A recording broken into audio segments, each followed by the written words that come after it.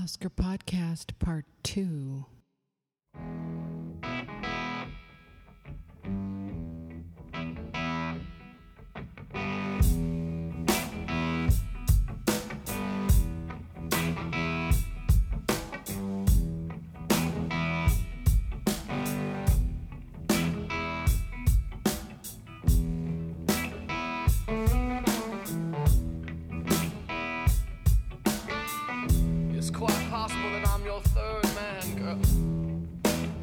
It's a fact that I'm the seventh son.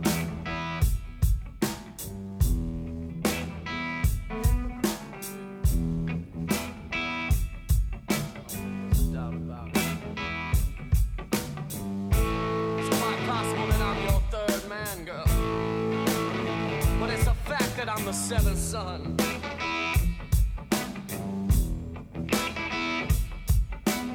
And right now you could care less about me. But soon enough you will care by the time I'm done.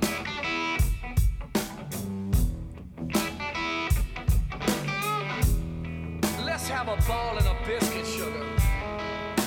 And take our sweet little time about it. That's their own stupidity. I should have been there.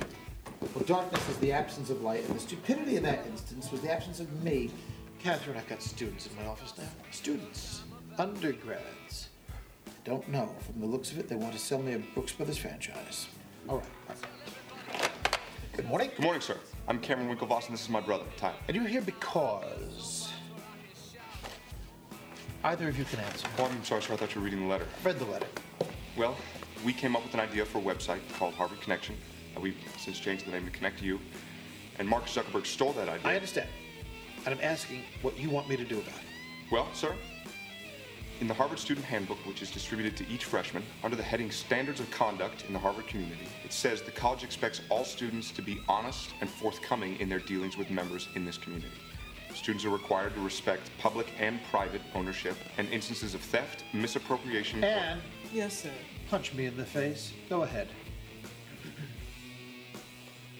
or unauthorized use will result in disciplinary action, including the requirement to withdraw from the college. You memorize that instead of doing what?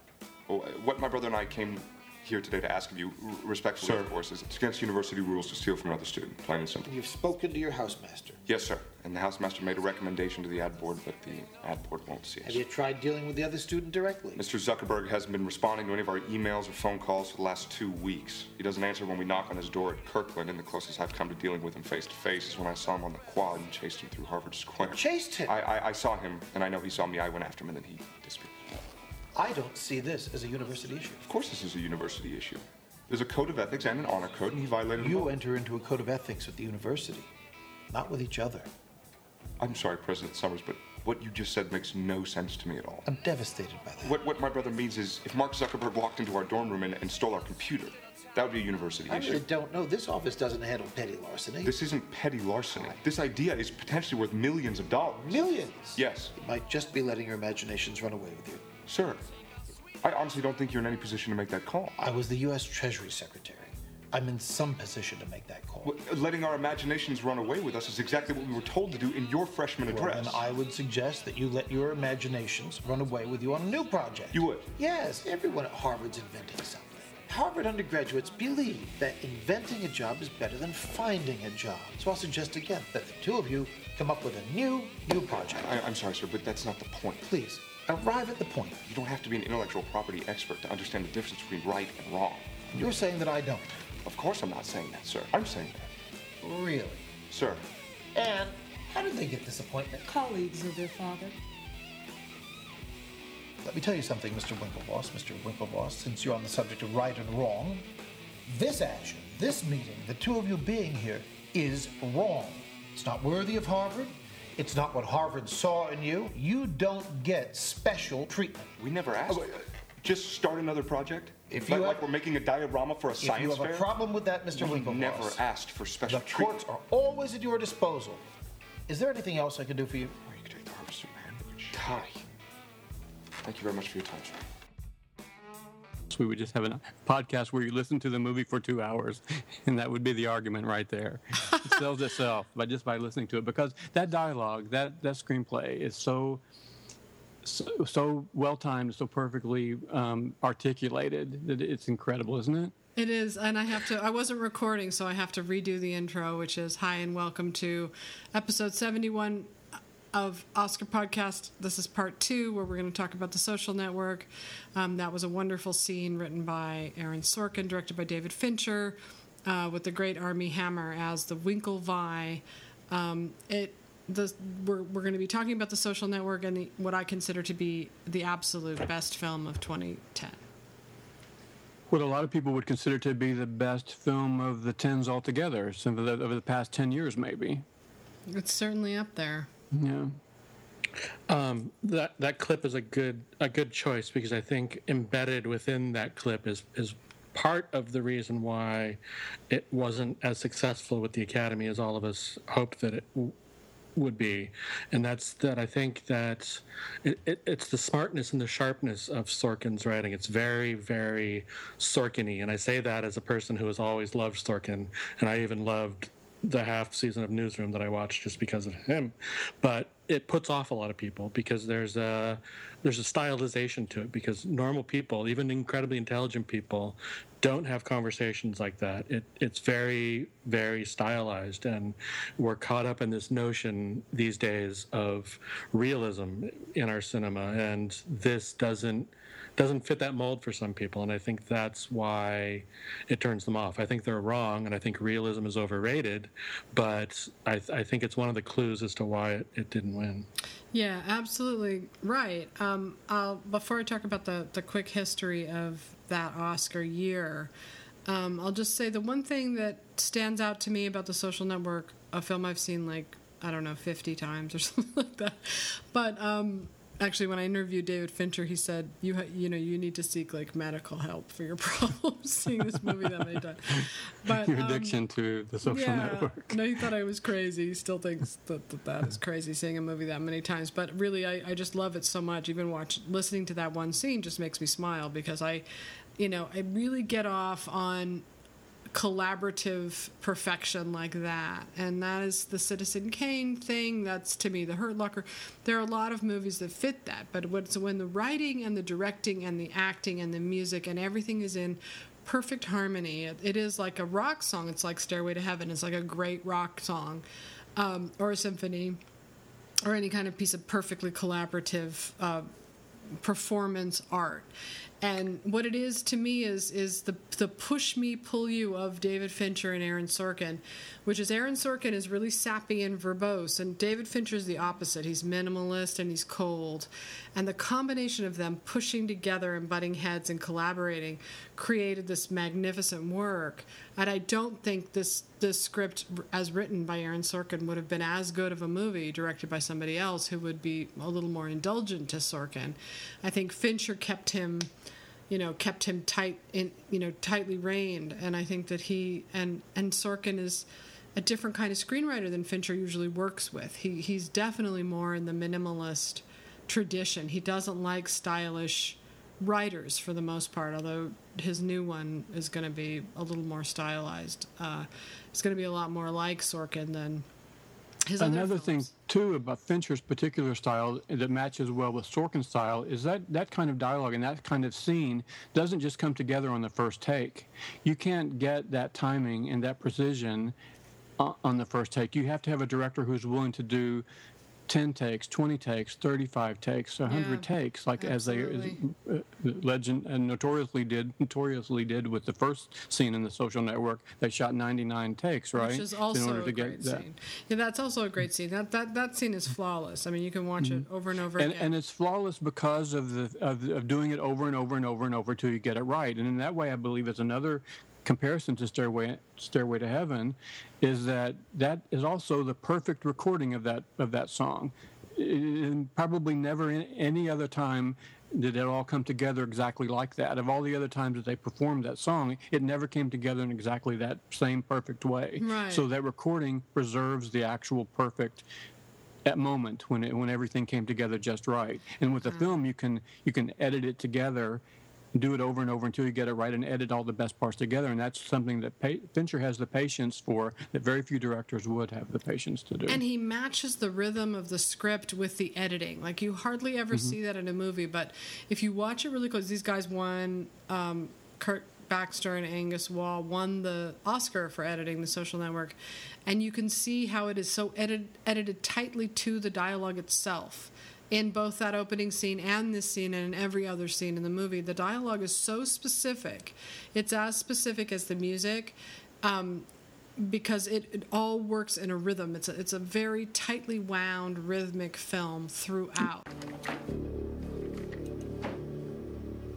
Erica Albright's a bitch. Do you think that's because her family changed their name from Albrecht? Or do you think it's because all BU girls are bitches?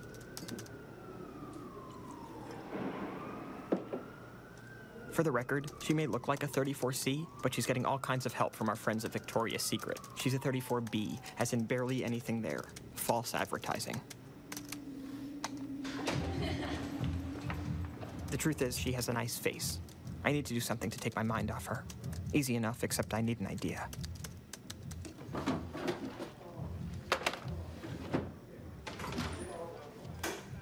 I'm a little intoxicated, I'm not gonna lie. So what if it's not even 10 p.m. and it's a Tuesday night? Really? The Kirkland Facebook is open on my desktop, and some of these people have pretty horrendous Facebook pics. Oh no. Billy Olson's sitting here and had the idea of putting some of the pictures next to pictures of farm animals and have people vote on who's hotter. To a pig. Good call, Mr. Olson.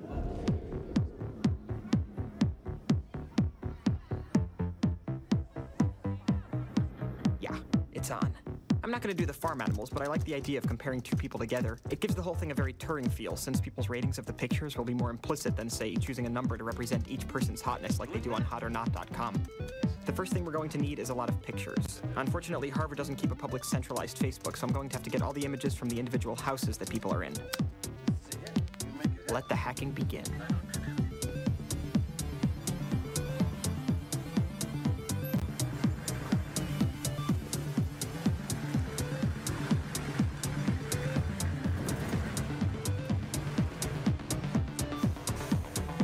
First up is Kirkland. They keep everything open and allow indexes in their Apache configuration, so a little wget magic is all that's necessary to download the entire Kirkland Facebook. Kid stuff.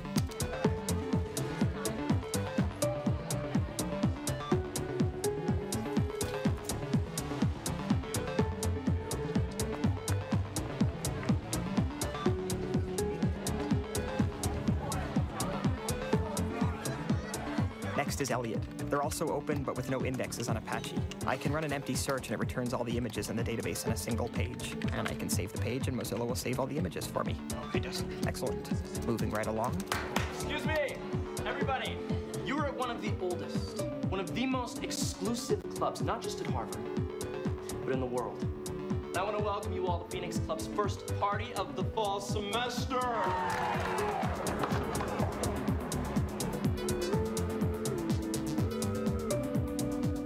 Lowell has some security. They require a username password combo, and I'm going to go ahead and say they don't have access to the main FAS user database, so they have no way of detecting an intrusion. Adams has no security, but limits the number of results to 20 a page. All I need to do is break out the same script I used on Lowell, and we're set. Quincy has no online Facebook. What a sham. Nothing I can do about that. Dunster is intense. Not only is there no public directory, but there's no directory at all. You have to do searches, and if your search returns more than 20 matches, nothing gets returned. And once you do get results, they don't link directly to the images. They link to a PHP that redirects or something. Weird. This may be difficult. I'll come back later. Hey, shark week's up. What? Great white, beautiful fish. Thanks. Leverett is a little better. They still make you search, but you can do an empty search and get links to pages with every student's picture. It's slightly obnoxious that they only let you view one picture at a time, and there's no way I'm going to go to 500 pages to download pics one at a time, so it's definitely necessary to break out Emacs and modify that Perl script. So glad you said that, because I was going to say too that it's not only the dialogue, it's the sound recording and the sound mixing too. I've seen the movie maybe not 50 times, but I've seen it 20 times. And when you see a movie 20 different times, you start to notice things that you cannot possibly catch the first time around. And scenes like the boardroom scenes, you can hear street sounds, you can hear street noise and horns honking and things outside the window, and they're timed perfectly to be like grace notes to the dialogue. You can hear incidental ambient sounds that interjected in between the lines of dialogue that are like, it's all orchestrated. It's all orchestrated. Yeah, every tiny thing is deliberate. Sorry. All of those things are as important. All the editing and the sound and all that stuff is as important as you find in an action movie, and because I think they realize that all of the action in this movie is mostly people talking, and if you do that wrong, it's going to be the most boring thing on the planet. But you get sparkling dialogue from Sorkin, and then you get the sizzling editing and the soundtrack, and you put them all together, then suddenly words become actions, and it's as exciting to watch as a gunfight or a car chase. Right. Absolutely, and I think that's a good transition into, you talked before about why it was difficult for the Academy. Well, let me just tell quickly the story of The Social Network, which continues to this day to be the one film that polarized the critics and the industry more than any other film that in recent history since the critics groups began to form.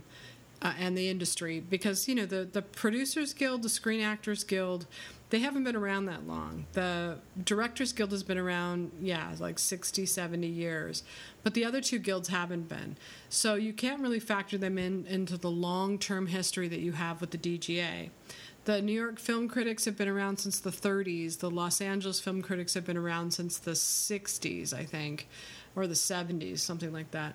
The Golden Globes have been around since the 30s, so all of those have been around for a long time. But all the new critics groups, and there are like dozens of them, they're all relatively recent. They've formed recently, and the guilds have formed recently, and a lot of the guild awards came late, right? Nonetheless, you still had The Social Network winning more critics awards than any film in history. That includes, if you divide them up between old awards and new awards, it still wins the most.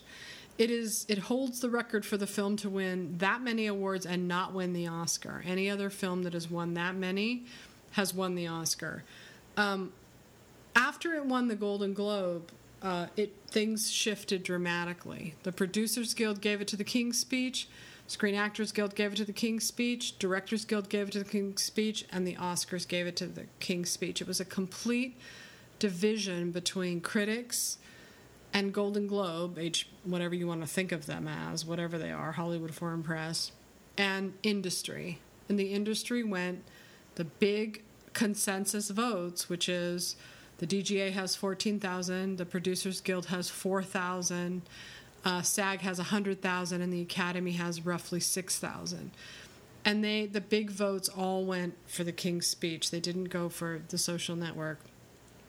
So part of that had to do with the fact that the King's Speech was being campaigned behind the scenes in ways that bloggers and critics really had no idea was happening. For instance, Arianna Huffington had a party for the King's Speech with actors and, Colin Firth and really big name actors showing up. All these SAG voters are invited to that party. These guys are really likable. So on the one hand, you had this kind of backdoor campaigning going on, but you also had a movie that was a lot more emotionally accessible than The Social Network. And in fact, a lot of people on the street that you talk to, if you ask them which movie did you like better, a lot of them will say The King's Speech because they related to it. It made them feel they loved the guy. They were rooting for Colin Firth the whole time. They loved the relationship between Geoffrey Rush and Colin Firth. It was a movie that touched a lot of people. It isn't really its fault that it had to go up against one of the greatest films of all time, in my opinion. It hasn't made Sight and Sound's list yet, but it will eventually. Another thing, too, I think about... Go ahead. I don't mean to... No, I'm just saying that was basically the story, and I've never actually seen anything like it, and I have to admit I lost my mind with The Social Network and The King's Speech, because back then it really seemed like it mattered to me what movie won Best Picture. I really thought at that time that the best movie should win.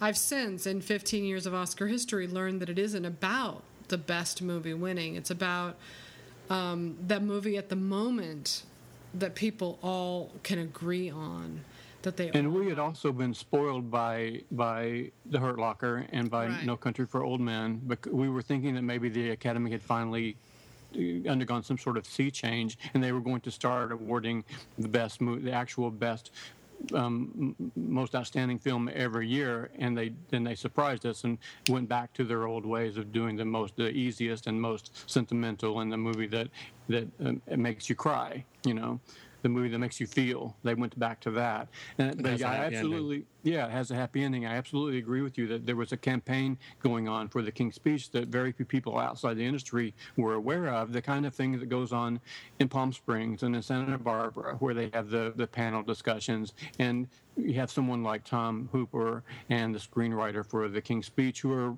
excellent raconteurs. They can get up on, they can really entertain an audience of Academy of actual voters in a way that Fincher and Sorkin were not willing to do, or that they didn't do for whatever reason.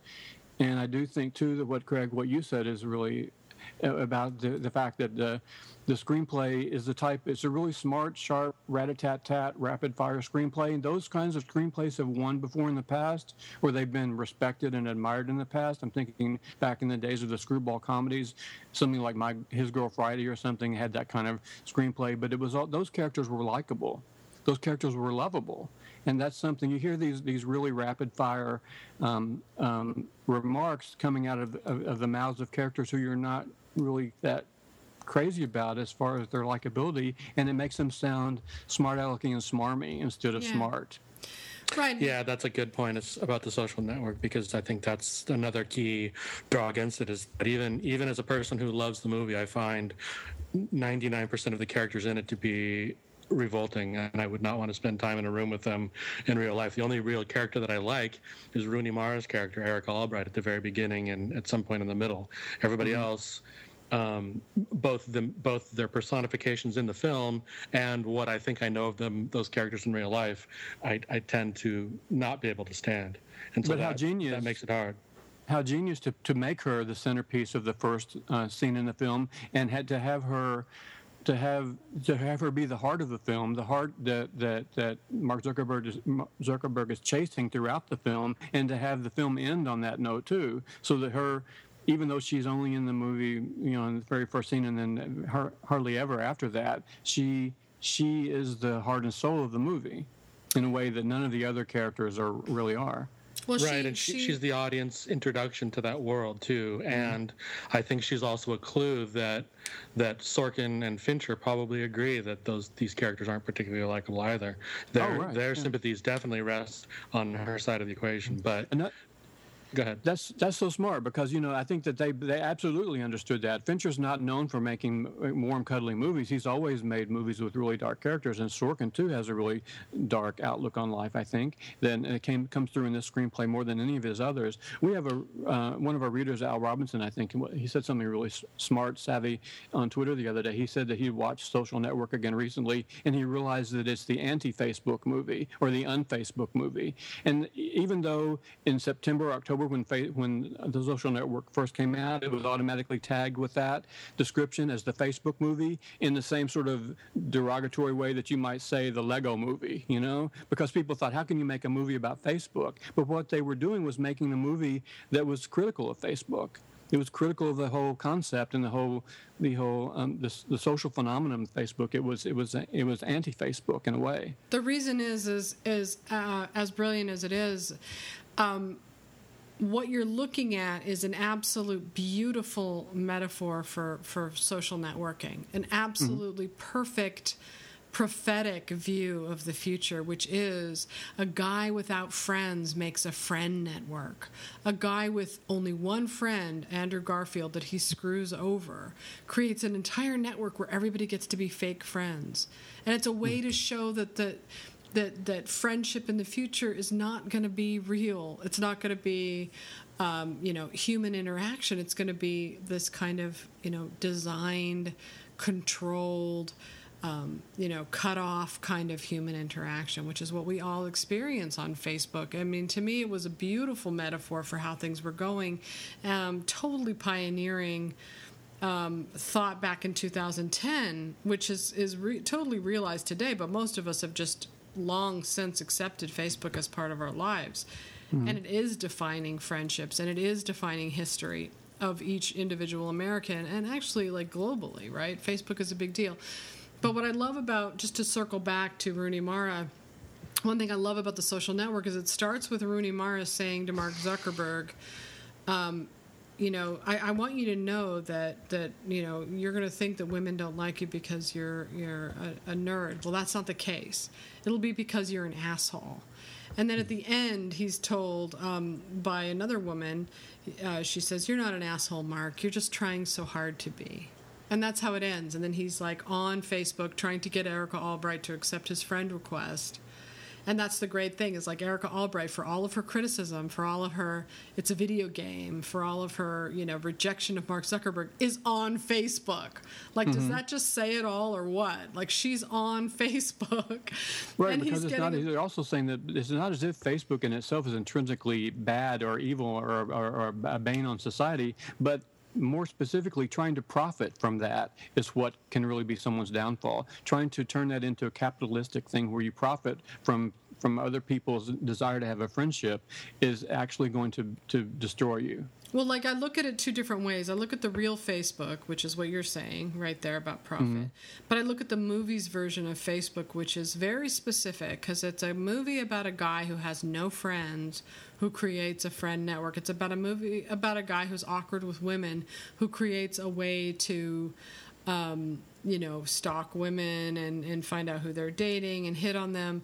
Like, he creates, because he's such a genius, he creates this little world that he can control, you know? And to me, that the movie makes it very clear who the movie Mark Zuckerberg is, who isn't the real Mark Zuckerberg. They're very different. The real story of Facebook is slightly different from the Sorkin Fincher version, which is the same as Citizen Kane, is not the William Randolph Hearst story. It's about Kane, and Kane is about America. Social Network is not about Zuckerberg. It's about America. It's about the way our culture has evolved. Well, not just America, actually, globally. The way our culture has evolved to how we talk to each other now and how we get our news and what our daily experience is. It's through, a lot of it is through Facebook. And that's a different than what Mark Zuckerberg is and what he does now. Everyone, I think, had some sort of online life before Twitter and Facebook, but now there's an online life that people can have where they really can feel like that it can replicate and duplicate and substitute for having a real life. Yeah, I mean, the beauty of Social Network is also that while it's indicting these guys for being superficial assholes, which it does, it also celebrates their genius. Like, one of my favorite scenes in the movie is when the kid comes up and asks him, you know, "Do you know Stephanie Addis? Do you know if she's seeing anybody?" And he says, "People don't walk around with labels that say I'm in a," and he stops and he's like, and the music starts playing and he's like, "Oh my God." And he runs down the stairs and he runs to start coding and he types in relationship status. And it's so funny because at the time, not everybody was using Facebook. Like, Facebook really came to prominence like 2006 when the Virginia Tech shootings happened. People were talking about Facebook because it was a college thing. It just started to grow and grow and grow. And by 2010, when Social Network came out, people thought, oh, Facebook. Like, they just didn't get, I don't think the Academy members and the industry voters quite got it, how important that story is to American history. I just don't think they got it. But when he goes relationship status and he's ready to launch the site, and you hear all throughout the movie the stuff he's talking about that is Facebook, like tagging photos, like the wall, all this stuff that is so much a part, it's so seeped into our culture now, our reality, our daily reality. And to have invented that from scratch, like you said, let's reiterate the genius behind that. To be able to make that leap, to create something like that didn't exist, that people had not even had any conception before that anyone else would be interested in, and to make someone addicted to something that they didn't even know they wanted. He changed the way people talk to each other. He changed the way people relate to each other. I wouldn't know where a lot of these kids that I grew up with would ended up. I would have no idea where they would have ended up. But there they are on Facebook, writing me, liking my posts, talking to me, showing me pictures of their kid. Like, you never really say goodbye to people now because they're alive on Facebook. And anybody that you know that isn't on Facebook, not you, Ryan, because we talk to you every day, but a lot of the friends from my past, if they're not on Facebook, we don't have that same connection. We don't have that interaction. But anybody who is on that, it's like we're all in this kind of weird present day where there is no past, there isn't, there is no future, there is just right now where we're all talking to each other all the time. You don't leave people behind. Like my daughter, when she meets people and people she's gone to elementary school with, middle school with, and now high school, they're all her Facebook friends. And she's staying in touch with them all throughout her life. Who knows when, until she's... I want to just say that you all are lucky that there are people from your grade school and high school that you want to stay in touch with. The reason that I'm not on Facebook is because there aren't a lot of people from my past that I care anything about, keeping up with them. But that's my particular situation, that I didn't like anybody in high school, so why should I want to be liking them now? Right. No, and vice versa. I mean, I wasn't the most likable guy myself in high school. I didn't have a whole lot of friends in high school. Well, that's the interesting contradiction about the Zuckerberg movie character. I'm not speaking about the real person because I don't know him. I've never met him or talked to him. But the movie character is kind of a contradiction. He's probably, like Ryan, he probably didn't have a lot of interest in the people he grew up with or even the people he was currently going to college with. Yet he still had, despite that antisocialness, he still has a really sharp understanding of human nature and what makes humans tick and why they do the things that they do. And he keyed in on that in the creation of this thing that we are also so drawn to. There's the relationship status thing, but also the exclusivity thing of Facebook. The fact that you get to decide who's in your social circle makes it feel special, and that's what people like. Right, absolutely. And it is ironic, of course, the height of irony, that this movie about a guy creating a friend network then screws over his only friend. And the way that the film intercuts those two lawsuits is so brilliant. I mean, I watch it and I think, how did he do that? But he has the Edward Savarin lawsuit going on, and then he's got the Winklevi lawsuit, and they're interwoven. And if you keep watching it, you'll hear these lines, and you'll think, oh, which trial am I in? I'm in this trial. Oh, wait, I'm switching back to that trial. And they weave it in with history and past in such a beautiful way. Like, it's just elegantly put together. I'm thinking about that last scene in particular when she says, how much were their shares diluted down? How much was Mark Zuckerberg's shares diluted down? It wasn't. How much was Sean Parker's shares diluted down? It wasn't. How much were your shares diluted down? He's like 0. something, like 19%. And then you hear the music, dang dang. And then it cuts immediately to Mark Zuckerberg saying to Savarin, you signed the papers, you made the deal. And he's like, yelling at him. Like right after that scene in the courtroom, it takes you right back to their big fight in the climax, and he has that great line, you better lawyer up, asshole, because I'm not coming back for 10% or whatever he says. I'm coming back for everything. And then he wins. Courtroom dramas are difficult enough when there's like a murder or something going on, but when you have a courtroom drama that's about corporate law, you would think that would be a death knell, that we would just know that it couldn't be interesting at all, or that you would not even, it would be so hard to explain what was going on legally that so many people wouldn't even be able to follow it. But like you said, you're never in any doubt of exactly what's at stake.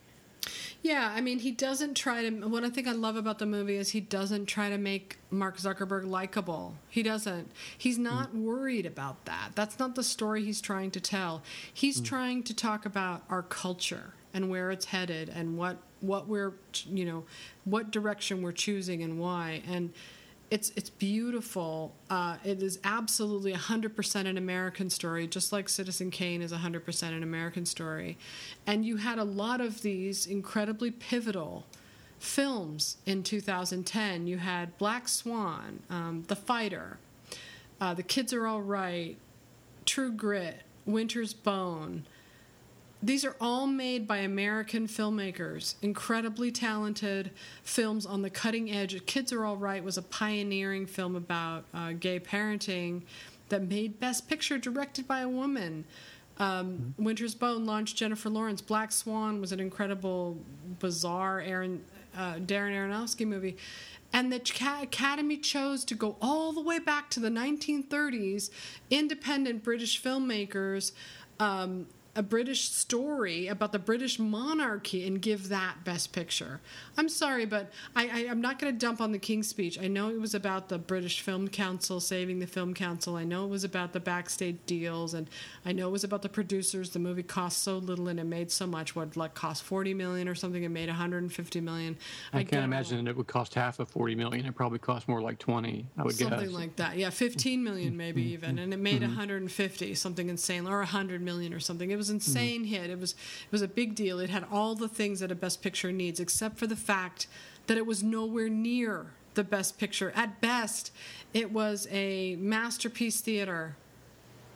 PBS. Yeah, to hear me talk about the King's Speech, is anybody who knows me from the site or has listened to me on the podcast before knows I don't think really highly of it, but it still would be in my top 20, which is not bad considering I'm choosing from 100 or 200 different films. To be in the top 20 is still pretty good, but no way would it be in my top 10 or top 5, or top 1 is ridiculous to me.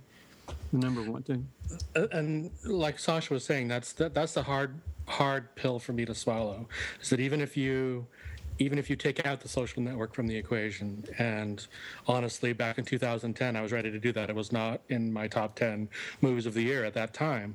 But having said that, there's still, just among the nominees, there's still 8 other pictures on the nominee list that are much better to me than The King's Speech. And that was what was so galling about it at the time. It's not a terrible movie. It's a very likable, decent movie, but it's faced up against so much greatness that it's really hard to swallow. That it feels like they looked at this amazing list and couldn't decide between the good ones, and so they picked the easiest one. This is how it feels. Yeah, and I know that the British Film Council fight had a lot to do with it. That explains why the industry went for it whole hog the way that they did. But what is ironic about that to me is that the Americans weren't thinking, let's reward our own. Let's try to reward the cutting edge American filmmakers who are doing this, this visionary work, as opposed to a British film, which is okay, fine, it's good and everything. Yes, it made a lot of money. Yes, it's going to save the British Council. I don't know if it ended up doing it or not, but the British Film Council. But there's nothing groundbreaking about that film. Nothing. It could have been made in the 1940s. It could have been made in the 50s and 60s and 70s. Yes, it's a good movie. No way, I'm sorry, is not the Best Picture of the year. I don't think that you could get anybody to make that argument with a straight face. They thought they were doing a good thing. People like to do good things with their votes. It makes sense that the consensus felt sorry for Colin Firth as King George, and they wanted to reward this poor stuttering guy. I get that about people. They're compassionate, they're nice, they throw their votes behind something they feel counts. This year they had the information heading into the race. The critics said 100% across the board, The Social Network is the best film of the year. What happened after that, I think, is I can forgive the Academy and the industry. I can understand why the acting branch picked The King's Speech. I can understand why the producers branch kicked it. I cannot understand how the directors branch picked Tom Hooper over David Fincher. Yes, we were not living in the post-Argo landscape of it's okay to split picture and director, because back then they didn't split them. You never really saw splits like you see now after the whole Argo thing. But nonetheless, it's still a really hard pill for me to swallow that the directors would pick Tom Hooper's film.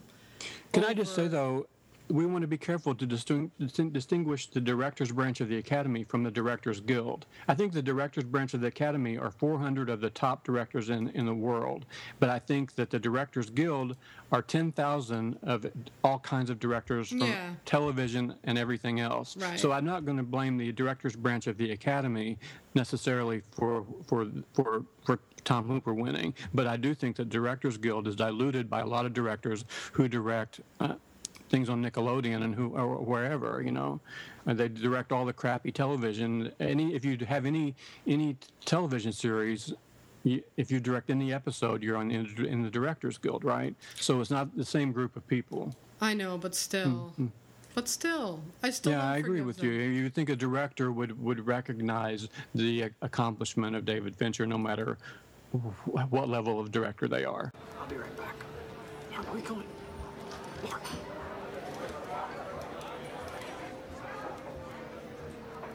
Erica? Yeah, hi. I saw you from over there. I didn't know you came to this club alone. First time. Mine too. Could I talk to you alone for a second? I think I'm good right here. I'd love to talk to you alone. If we could just go someplace. Right here is fine. I don't know if you heard about this new website I launched. No. The Facebook. You called me a bitch on the internet, Mark. That's why I wanted to talk to you. If we On could the just. internet. That's why I came over. Comparing women to farm animals. I didn't end up doing that. It didn't stop you from writing it. As if every thought that tumbles through your head was so clever it would be a crime for it not to be shared. The internet's not written in pencil, Mark, it's written in ink. And you published that Erica Albright was a bitch right before you made some ignorant crack about my family's name, my bra size, and then rated women based on their hotness. Erica, is there a problem? No, there's no problem. You write your snide bullshit from a dark room because that's what the angry do nowadays. I was nice to you. Don't torture me for it. If we could just go somewhere for a minute. I don't want to be rude to my friends. Okay. Okay. Good luck with your video game. Yeah, I mean, I don't see why it has to just be up to the film critics. On the other hand, even worse than the Directors Guild picking Social Network, picking King's Speech, even worse than that, and this is the really hard part to get over, is how the critics after that year, the bloggers, especially the Oscar bloggers, started acting weird about the fact that the movie that they backed 100% didn't win. And from then on, they were less inclined to align themselves behind one movie. And in so doing, like, you see these weird things happening, like you saw last year with 12 Years a Slave, where they didn't want to align behind that one movie. They wanted to split it up just to split it up. Just because after The Social Network, they were left kind of holding the bag. It was like the industry completely rejected their choice, 100% rejected it. The Academy actually rewarded Social Network better than the industry did overall. They gave it 3 Oscars. Although, as far as the guilds go, comparing guilds to the Academy Award categories. Yeah, I mean, it's hard to work in an industry where the movie that people pick is just the movie that people feel so emotional about. Like, it was better when it was No Country for Old Men, The Departed, The Hurt Locker. Those days were kind of better to live through than we just like the sappy movie that makes us cry, but the critics, they acted kind of embarrassed about it, and you saw a lot of Oscar bloggers saying, like, oh, I knew it was going to be the King's Speech, or somehow making it out like it would have been better to think that it was the King's Speech all along than to think that David Fincher and The Social Network was going to win. Like, to me, that's so cowardly. It's like, why would you want to align yourself with that kind of mediocre thinking? Like, okay, fine, the King's Speech won. That doesn't mean you have to, like, retroactively punish The Social Network because the Academy didn't pick it, Like, to me, that's just cowardly. It's sad to me that people would rather be on the right side of the Academy than the right side of artistic history. That's disgusting. Yeah, and I see it again and again. People keep bringing it up. And I was on an Oscar panel last year, I think it was, so we were talking about that. And I was the only one that said, can we just say that, the King's Speech shouldn't have won? Because everybody on the panel was talking about, how wrong people were to think that The Social Network was going to win, and how wrong they were to think David Fincher was going to win, and how right they were to think it was the King's Speech the whole time. And as if the only thing that mattered was them being right. Like, honestly, if I just thought that the only thing that mattered was me being right, I would quit and work in public school. Although you do a really fine job, Sasha, every year of balancing and making clear to the readers, and especially on the site and in the podcast now too, of distinguishing between what you think is the most deserving Best Picture and also being realistic about what the Best Picture, what is actually going to win Best Picture. Because I know that I was never ready to give up on David Fincher and The Social Network all throughout February, but as soon as as Tom Hooper won the DGA award on like January 29th, you said immediately that very night, well, that's it. It's over. No, I actually, Ryan, I said it before that. I was actually one of the few people to come out and say, Hooper is winning the DGA. Remember that night? That's right. That's right. You did. I forgot about that. Yeah. I did the math. I didn't even want to listen to that. I didn't want to believe it. I know. I'm but sorry. You were right. Nobody wanted to hear that. Nobody. Like even Ann Thompson and Chris Tapley claims that he also thought that, but I don't know that was true or not. But I did the math and I figured out that a film with 12 nominations heading into the Oscar race that's going to win Best Picture is also going to win Best Director. And if it's going to win Best Director, it's going to win the DGA. Like, it's so rare for a different director to win the DGA and then...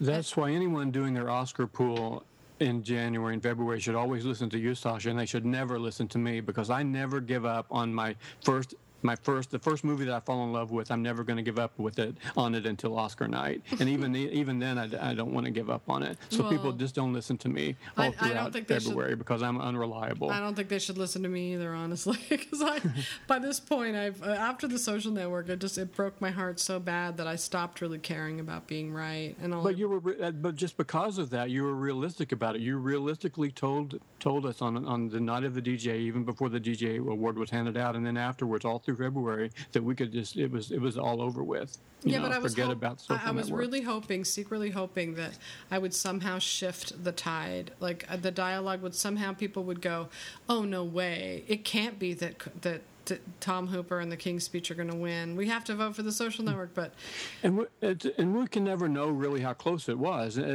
because we know, for instance, that Life of Pi and Gravity were really not like that. Gravity and what am I talking about? What was last year? Gravity and 12 Years a Slave. They were really, really close last year. So close that they tied in the PGA. So we will never really know how close the vote was for the PGA and DGA. It's not as if The King's Speech probably ran away with it. I don't think that. I don't either, but I think I would like to say that the actors made the difference. But whenever I do that, I think of Tom Hooper winning Best Director, and I think that couldn't have just been the actors. Like it was also. But the thing is that back then they didn't believe in splitting. I think if these two films were coming down the pike today, you might see a split. You might see King's Speech and David Fincher. But back then, splits were so rare. Now they're not considered rare anymore after Ben Affleck. Like he kind of broke that.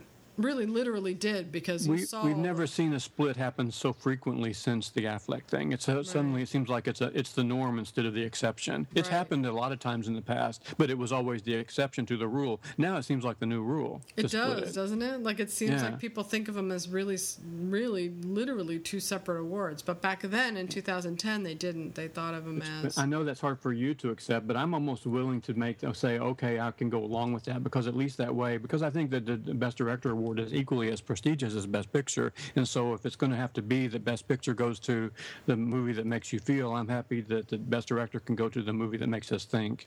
Yeah, right. Not that was the case with Gravity and 12 Years a Slave. I know, really. That's kind of like, again, that totally goes against what I just said. No, I know, it's true. None of these things make sense. But what you're seeing now is with Ang Lee and Life of Pi and Gravity and Alfonso Cuarón, you're really seeing the director nod now being appropriated to these grand visual effects films that the old-time Hollywood can't really roll with yet. And I think, too, what I said before about talking about Life of Pi, I think it's easy to sum up and trivialize a movie like Life of Pi, as so many people did, as calling it a movie about the kid that finds God in a boat, and that's it. And once you trivialize it like that, you diminish it the same way that you can diminish Social Network by saying it's the Facebook movie. They do think that sometimes a movie can get tagged early on with a label that diminishes it, and then people can't get past the idea that it's a trivial thing doesn't have the importance, as if a king stuttering is so important. To me, I mean, that's my attitude about that. Talking about the fact that the Citizen Kane was different from the real life William Randolph Hearst. And of course, the Mark Zuckerberg in the movie is different from the real Mark Zuckerberg. Well, King George, the real life King George, was much different from the one that we see in the movie. His stutter is not nearly as bad as my stutter. Oh, if you know. look, you can easily find on YouTube actual speeches that King George gave, and you can barely detect that he stutters at all. So that was so exaggerated for the movie and made him look really pathetic and pitiful when I don't think he really was in real life. I don't think he was either, but I will say this. I will say this about the King's Speech, that I absolutely thought Colin Firth did an amazing job within the constraints of that exaggerated performance. He was incredible. He did give his best performance, other than The Single Man, which is his best performance. This was his second best performance. Lock me in the tower. I would, if I could. On what charge? Fraud. With war looming, you've saddled this nation with a voiceless king. You've destroyed the happiness of my family, all for the sake of ensnaring a starved patient you couldn't possibly hope to assist. It'll be like mad King George III. It'll be mad King George the Stammerer, who let his people down so badly in their hour of need. What are you doing?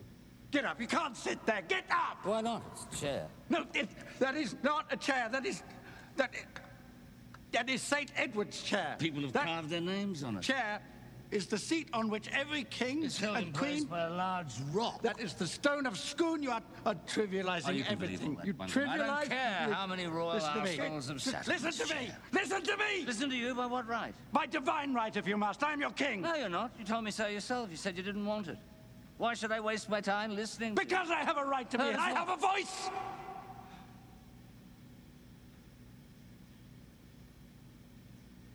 Yes, you do.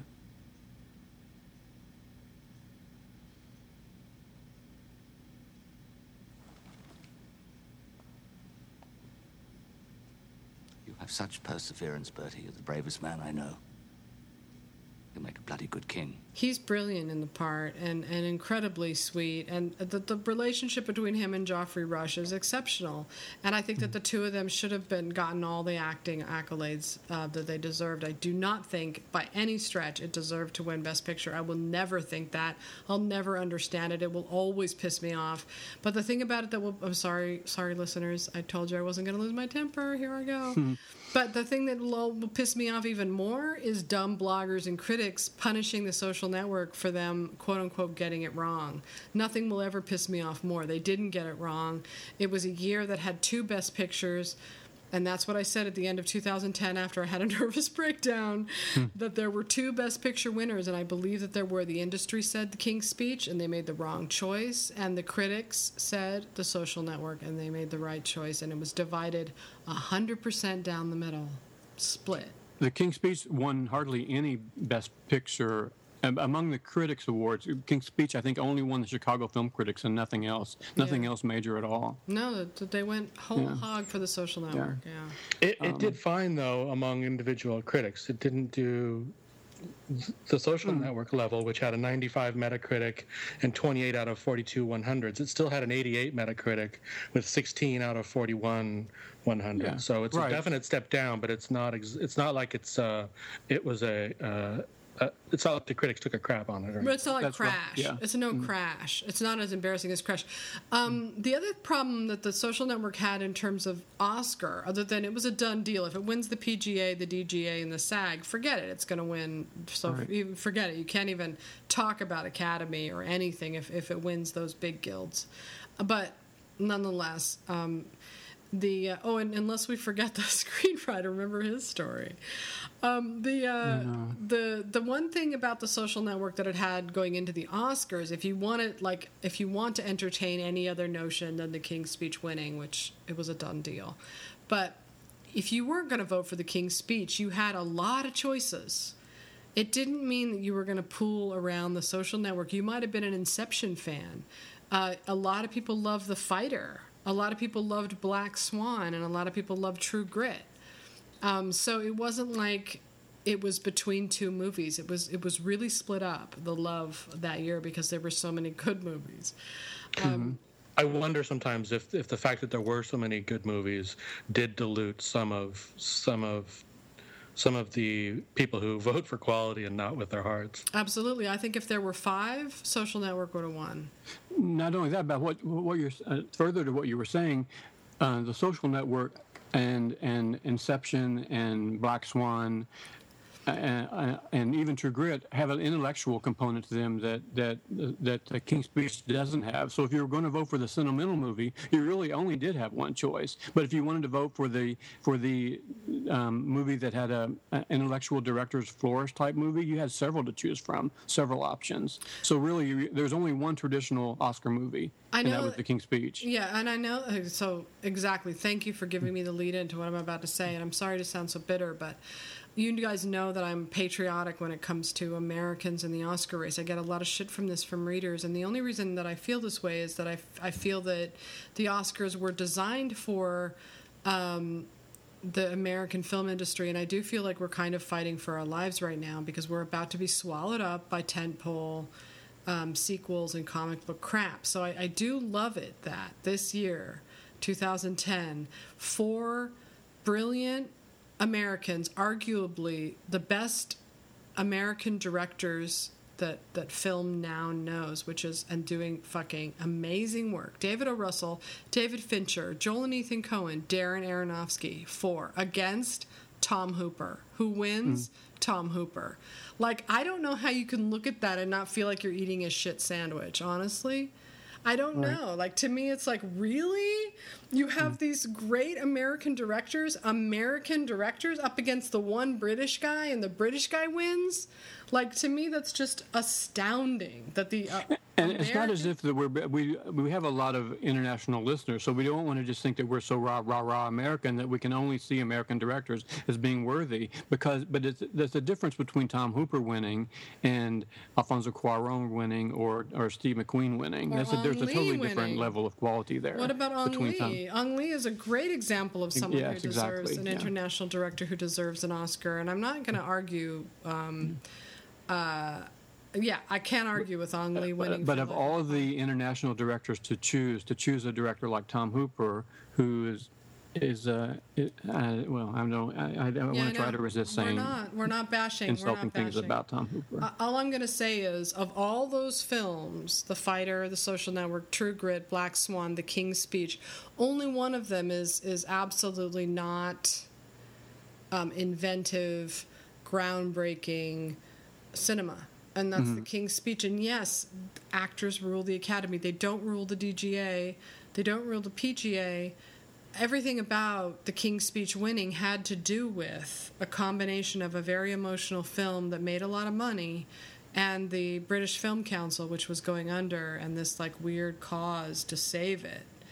Those things combined is really and it was a brilliant strategy by the Weinstein Co. to get that out there, to get that fight to save the British Film Council, which had produced all these great movies and was going under, and The King's Speech was like their last hope. That was brilliant because it gave people an incentive and a reason. And so you had, on the one hand, saving the British Film Council, the nicest guy in the world, Colin Firth, with the other nicest guy in the world, Geoffrey Rush, doing the campaigning. You had Harvey Weinstein, who had friends in high places, and you had Tom Hooper, who at the time was known as a nice guy. He has since been gossiped about as an asshole, which I have not had personal experience with, but that's what everybody says. But at the time, he was thought of as a nice guy, up against asshole Aaron Sorkin, asshole David Fincher, asshole Mark Zuckerberg, a movie about assholes. It's like, it's a kind of a no-brainer to think, what is the consensus going to vote for? They're going to vote for the nice guys. Because Tom Hooper was relatively unknown compared to those other directors. Even though he had a good reputation as being a very likable guy, that whatever gloss of personality he had in 2010 is certainly worn off by the time Les Miserables came along. Right, and I want to say, of course, David Fincher is not an asshole. He's one of the nicest people I've ever met. But at the time, he was being cast that way. Like, they were casting them as mean guy versus nice guy. Like, that was the strategy.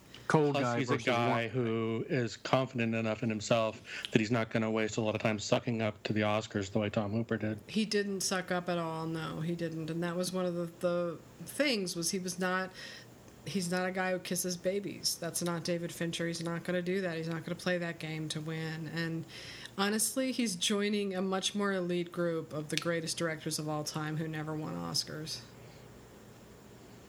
Right? I mean, it was going to be definitely, up there. Yeah, Would you rather be in that. and would you rather be in the pile with Hitchcock and Kubrick and Orson Welles, or would you rather be in the pile with David Avildsen and Tom Hooper? It's like, right. Okay.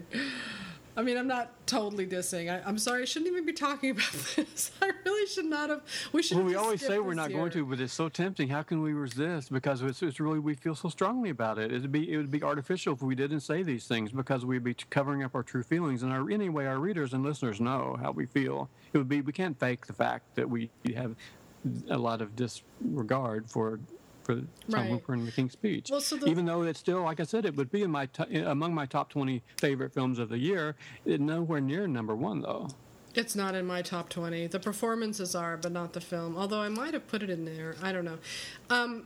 Back to the performances, though, just briefly. I mean, you're so right about Colin Firth, because that's a really difficult thing to carry off. To do a stutter like that and to do it convincingly is hard enough. But then to do it sympathetically and not make it not make the audience laugh at it, but to make you feel the pain that he's going through, the agony, the anxiety that he's feeling really comes across really, really well. And that's so hard to do, I imagine.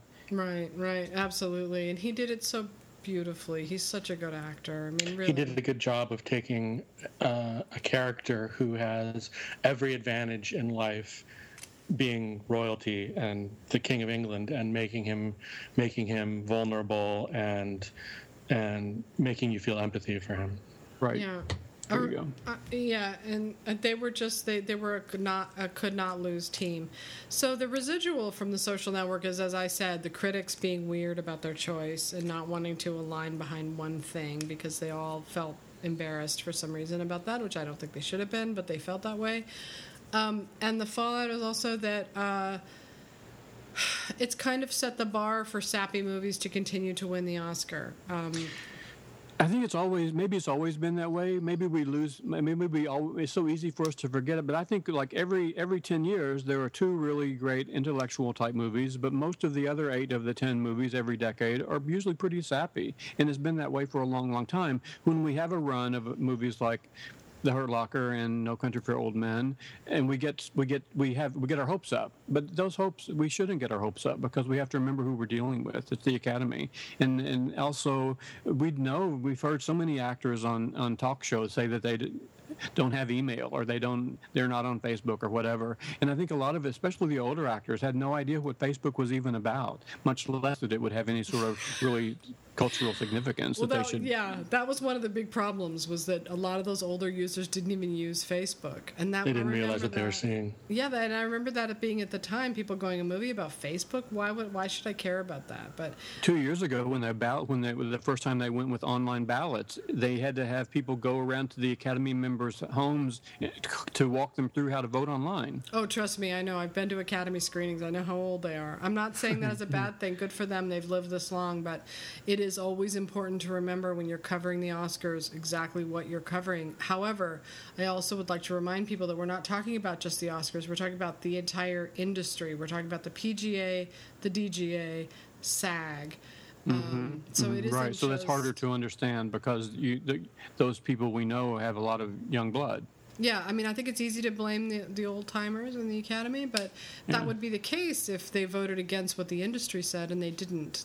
That was the case with Brokeback Mountain and Crash, maybe. Mm-hmm. But it wasn't the case with The King's Speech. They were really, I think, thinking they were fighting the film council, and they were helping the poor stuttering king. Mm-hmm. And the heart wants what it wants. Like, that's ultimately the lesson when you're talking about voting. You're talking about people who don't vote. They're not voting quality. They're absolutely voting what they're responding to on an emotional level, whether it's giving the first woman the Oscar, giving the first black film directed by a black director the Oscar. Like, or saving the British Film Council. Like, there has to be that extra thing that makes them want to vote for something that they want to see win.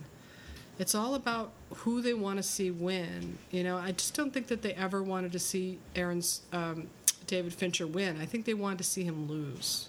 Mm-hmm. That's okay. Another thing, the King's Speech, a trend that has started, and these things do go in cycles, I think. The King's Speech, and then The Artist, and then Argo, 3 movies in a row that are, in a way, sort of throwbacks to a nostalgic look at the way the movies used to be made. You said that about The King's Speech, that it was a movie that could have been made easily in the 1950s or 1960s, and The Artist goes all the way back to the silent films, and Argo goes back to the 1980s. There's a great number of Academy voters who really like those, to like to see a movie when they can say, yeah, maybe we do make them like we used to. We still can make movies like we used to.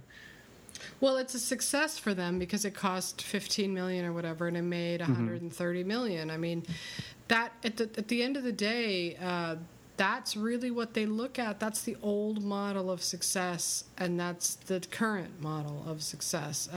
They will break the rules for movies like 12 Years a Slave and The Hurt Locker if they're making history, but for the most part, they like them to cost very little and to make a lot of money.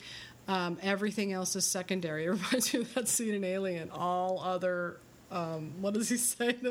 The robot when they're killing, all other considerations like expendable or something like that. Nothing else matters. Nothing matters except that bottom line, and that is true. If The Social Network had cost $20 million and it had made $100 million, it would have had a much better shot at winning than The King's Speech, which was a runaway hit.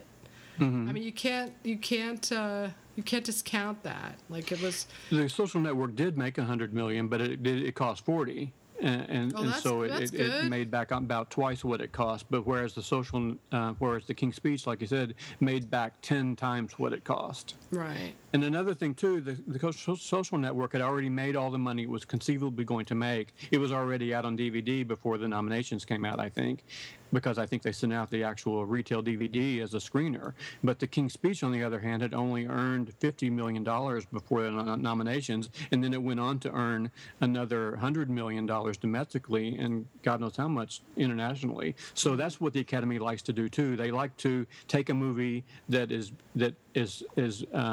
barely is holding on by its fingertips and to boost it into the stratosphere.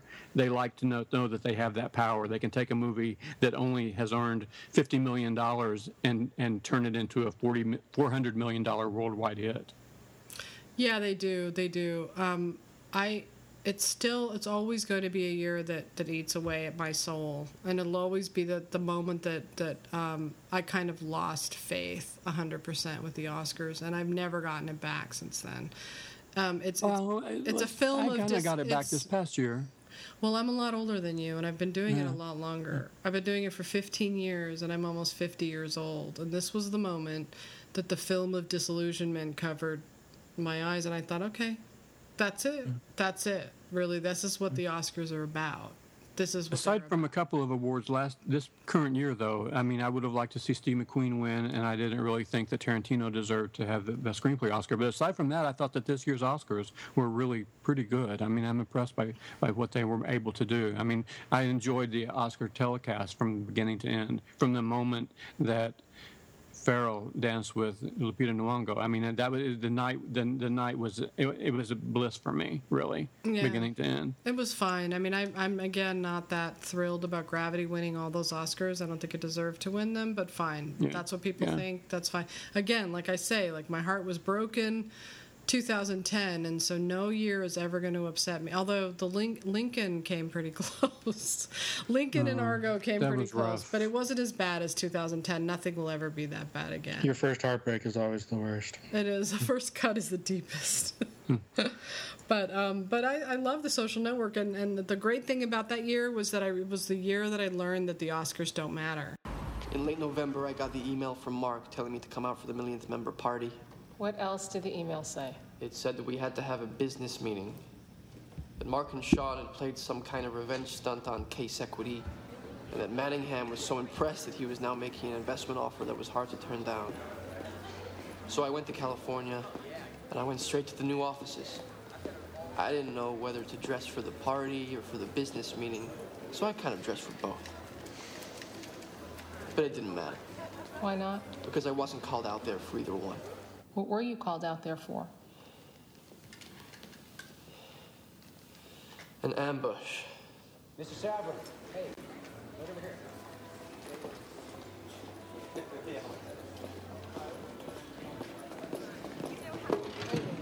All right, good. See ya. Yeah. First I thought he was joking, giving me more contracts to sign. But then I started reading. What is this? Well, as you know, we had some new investors that have come. What is this?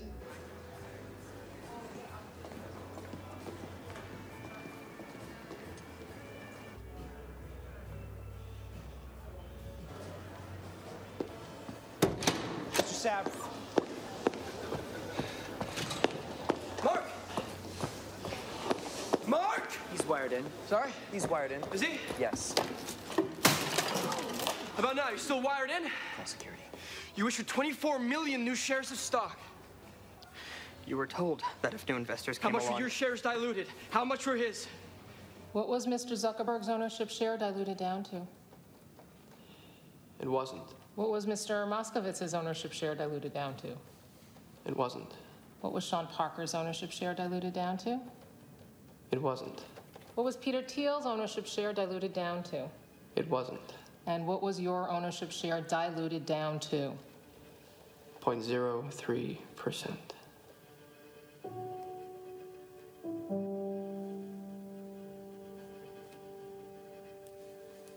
You signed the papers. You set me up. You're gonna blame me because you were the business head of the company and you made a bad business deal with your own company? It's gonna be like I'm not a part of Facebook. It won't be like you're not a part of Facebook. You're not a part of Facebook. My name's on the masthead. You might want to check again. It's because I froze the account? You think we were going to let you parade around in your ridiculous suits pretending you were running this company? Sorry! My Prada's at the cleaners! Along with my hoodie and my fuck you flip-flops, you pretentious douchebag! Security's here. You'll be leaving now? I'm not signing those papers. We will get the signature. Tell me this isn't about me getting into the Phoenix.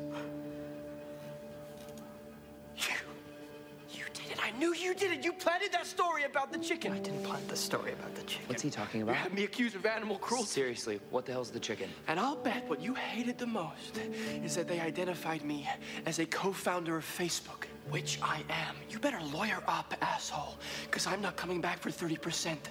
I'm coming back for everything.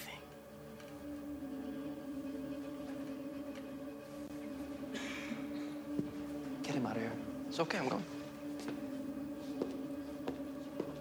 Hang on. Almost forgot. Here's your $19,000. I wouldn't cash it, though. I drew it on the account you froze.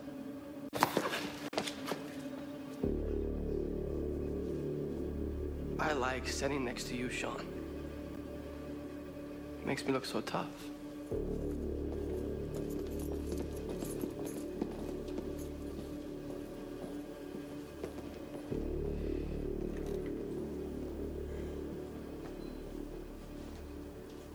Oh, that's it. That's our show for tonight, people. Look, I want to see everyone here geared up for a party. We're going to walk into that club like it's the Macy's parade. Mackie, put it up on the big screen. We've got to almost be there. You all right? You were kind of rough on him. That's life in the NFL. You know you didn't have to be that rough on him. Listen, I'm putting Sean. together... You didn't have to be that rough on him. He almost killed it. I'll send flowers. Yes, this year was great in terms of rewarding 12 Years a Slave and making fucking history finally. Yes, that mattered. But other than that, they're behind the times. Not just the Oscars, the whole industry. They have their head up their ass, and part of that, I have to say, is the date change. Like, what they've done is they've taken the public out of the vote. And so the Oscars are really decided before the movies ever even get to the public. I don't know if that's good or bad. I don't know if that would, how much. I think it's bad. You know, it's bad. I thought it was really, I thought that the first time that we saw how bad it could be was when $1 Million Baby won. Because when $1 Million Baby won, was starting to win everything before it had even been released into theaters across the country. And so then it became a matter of the audience wants to go see what the big deal is all about instead of the other way around. The audience turns up to go see what won Best Picture instead of Best Picture reflecting what the audience wants to see. Yeah, I mean, it's interesting because the people that I talked to outside of the Oscar race in 2010, I queried a lot of people, and most of them said they liked the King's Speech. But if I said, do you think it deserved to win Best Picture, they would 100% of them say no. And I say, why? I just didn't think it was good enough. And then I say, well, why did you like it so much? She said, I don't know, it was a good movie. But that's the thing is, like, I think people used to think that the Academy Awards were supposed to mean something, not just this is what people liked. Not just one step up from the People's Choice Awards, but rather we are a distinguished group that picks stuff that matters. That all the years that I've invested in them, I discovered that it's not so much that they are one or the other. It's not really, you can't really say they only vote for what they like and they never reward excellence. They do both. But what they need is an incentive to vote, whether that incentive is finally rewarding Martin Scorsese or acknowledging... Or the first female director or the first black film directed by a black man, right. Like you said, it has to be a milestone sort of thing that they can rally around. Or in this year, it was the British Film Council, and it was a very savvy Oscar strategist making sure people knew that. That's, you've talked, the way that you talked about that tonight is the first time I ever really considered it. I don't know that we've ever really discussed that, even on the site, talked about how important that was, but you really made that point really well. Can I be the guy now who says that maybe we should, the King's Speech social network thing is definitely for us the most scandalous travesty that happened since Brokeback and Crash. But maybe now want to go and talk about some of the other good things that happened that year, and some of the other great movies from 2010. Well, it was a fantastic lineup. I mean, there's not a stinker in the bunch. All 10 of them, other than The Fighter. No, a lot of people love The Fighter, but these are great movies. 10 great movies. It was one of 2 years where they had 10 nomination slots for film instead of now where they have 5, which has made for a worse. Well, actually, I can't really say that because last year's was pretty good, so I forget what I just said. But Winter's Bone, True Grit, Toy Story 3, Social Network, Kids Are All Right, Inception, The Fighter, Black Swan, 127 Hours, and The King's Speech. I mean, you're looking at a lineup of films that are so good it almost doesn't even matter which one won. And also so diverse. I mean, every single movie is almost a totally different genre of its own, which you hardly ever see that. And you see movies of all different kinds of budgets, from the very low budget Winter's Bone to the huge blockbuster summer tempo like Inception. You see a diversity that I don't know that we'll ever see that again. An animated It's a relatively solid year for women too. I mean, Kids Are All Right and Winter's Bone were both written and directed by women. They got Best Picture nominations. They got screenplay nominations. And Black Swan, even though it was written and made by a man, it's a distinctly female-centric picture. Yeah, absolutely. Great film about women. Brilliant. Black Swan was brilliant. It did take a lot of votes away from The Social Network, I thought, that year. But yes. Off topic just a little bit. Can I just say that I saw a movie this afternoon with a couple of friends of mine that it's going to be coming out on DVD in about 10 or maybe 2 weeks from now. It's called Belle, and it's directed and written by a black woman directed it and a black woman wrote it. And I'm afraid that Belle is going to be one of the movies that gets that falls through the cracks, but I want to be sure to remind people who are listening to the podcast to keep your eye out for this movie. And even if it's not, it doesn't become part of the awards race, if it's not an awards contender, please see it because it's so fantastic. I really love this movie so much. And sorry to break away into a totally off-topic thing, okay. But since the movie is coming out on DVD in a couple of weeks, you should write something about it, Ryan. You should write something for the site. Okay, I will definitely. My niece and daughter have been asking me to take them to see that movie for a really long time, so it's definitely hit the younger generations. You're going to love it, and Emma will love it. So Best Actor, it was an easy win for Colin Firth. No one else even had a shot, not even close. It was just about who could get nominated, and I remember people making a big play for Javier Bardem to get in for Beautiful. Jeff Bridges got a nomination for True Grit. He was fantastic. Jesse Eisenberg was so great, and James Franco was great. They were all 5 brilliant performances. And then, do you guys want to talk about any Best Actor before we move on to Best Actress? I had my enthusiasm behind Jeff Bridges at the time, and I think Ryan and I have talked about this, that we both, I think, sort of wish that the Bridges and the Firth wins were reversed, that Firth had won the previous year, and that for A Single Man, and Bridges won this year for True Grit, but it turned out the reverse. Yeah, absolutely. I mean, we said it so many times, it's almost like, I'm sure people may be tired of hearing it, but it seems to me would have been so much a better choice to have Colin Firth win for A Single Man and Jeff Bridges to win this year, but it just didn't happen that way. Yeah.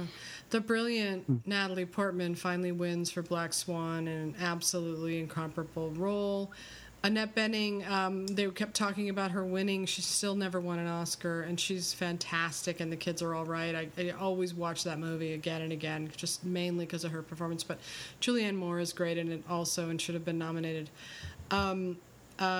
This was the year that launched Jennifer Lawrence in Winter's Bone, which is funny because we had to do a lot of heavy advocacy for her and the movie to get in, which is, like, to me, ironic now because she's the biggest star in the world. She didn't really need our help, but there you go. She's just an unknown kid back then, though. Basically, no one had ever really heard much about her before Winter's Bone.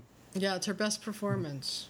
And it's a hard movie to get people to watch, too, because it's so low budget and so low key and so hard to summarize. And it didn't make a lot of money. And so I think that we really had campaigned really hard for her that year. I'm glad we did. We never would have expected that her career would have taken off so strongly, though. It's just such a joke that she won for Silver Linings Playbook and not for Winter's Bone, which I know, that's true. Although you can't deny that Natalie Portman was head and shoulders above all the other nominees, I think, that year. Oh, for sure. For me, yeah. No also, interesting that something rarely happens. The night before the Oscars, the Independent Spirit Awards, Natalie Portman won Best Actress, Darren Aronofsky won Best Director, and it won Best Feature. Won Best Cinematography, so it won Best 4 Indie Spirit Awards the night before the Oscars, which ordinarily would be like the death knell. It's the kiss of death, but in this case, it turned out pretty well. It's always a kiss of death for picture, not for acting, but not right, for 12 Years a Slave. Certainly did not hurt 12 Years a Slave. Christian Bale and Melissa Leo won for The Fighter, and I look at these awards and I look at the publicists behind them and I say, hats off to you, like Blue Valentine, Michelle Williams, 100% publicists getting her in. The Fighter. You don't think she was good? She was okay. Yeah, it wasn't the greatest performance in the world. She was fine, but that was publicity getting her in there. She was good. No, I thought she was good. I'm just saying, Best Actress nomination, that was Weinstein Co. So then you have The Fighter and Christian Bale. That's Paramount. They did an amazing job that year. That was the year that Melissa Leo took out Oscar ads for herself, and she would have been shamed out of the business, except that they flipped that around, and she garnered sympathy, and that helped her to win. She was up against Amy Adams for The Fighter, Helena Bonham Carter, Haley Steinfeld for True Grit. She had no competition from any of these, not Jackie Weaver, Animal Kingdom. Hats off to David O. Russell, which is hard to believe that I'm saying that, but he does know how to write an ensemble movie. He knows how to write really great, juicy supporting characters in a way that very few writers do nowadays. Yeah. Usually it's just it's the main lead, and then everybody else is just in the background. But he really brings the supporting characters front and center. Yeah, I don't want to gives them really juicy roles to sink their teeth into. Sorry, I definitely don't want to dump on her, and because this is probably the only Oscar she's ever going to get. So. And you were an early advocate for Melissa Leo way back when she did that other movie.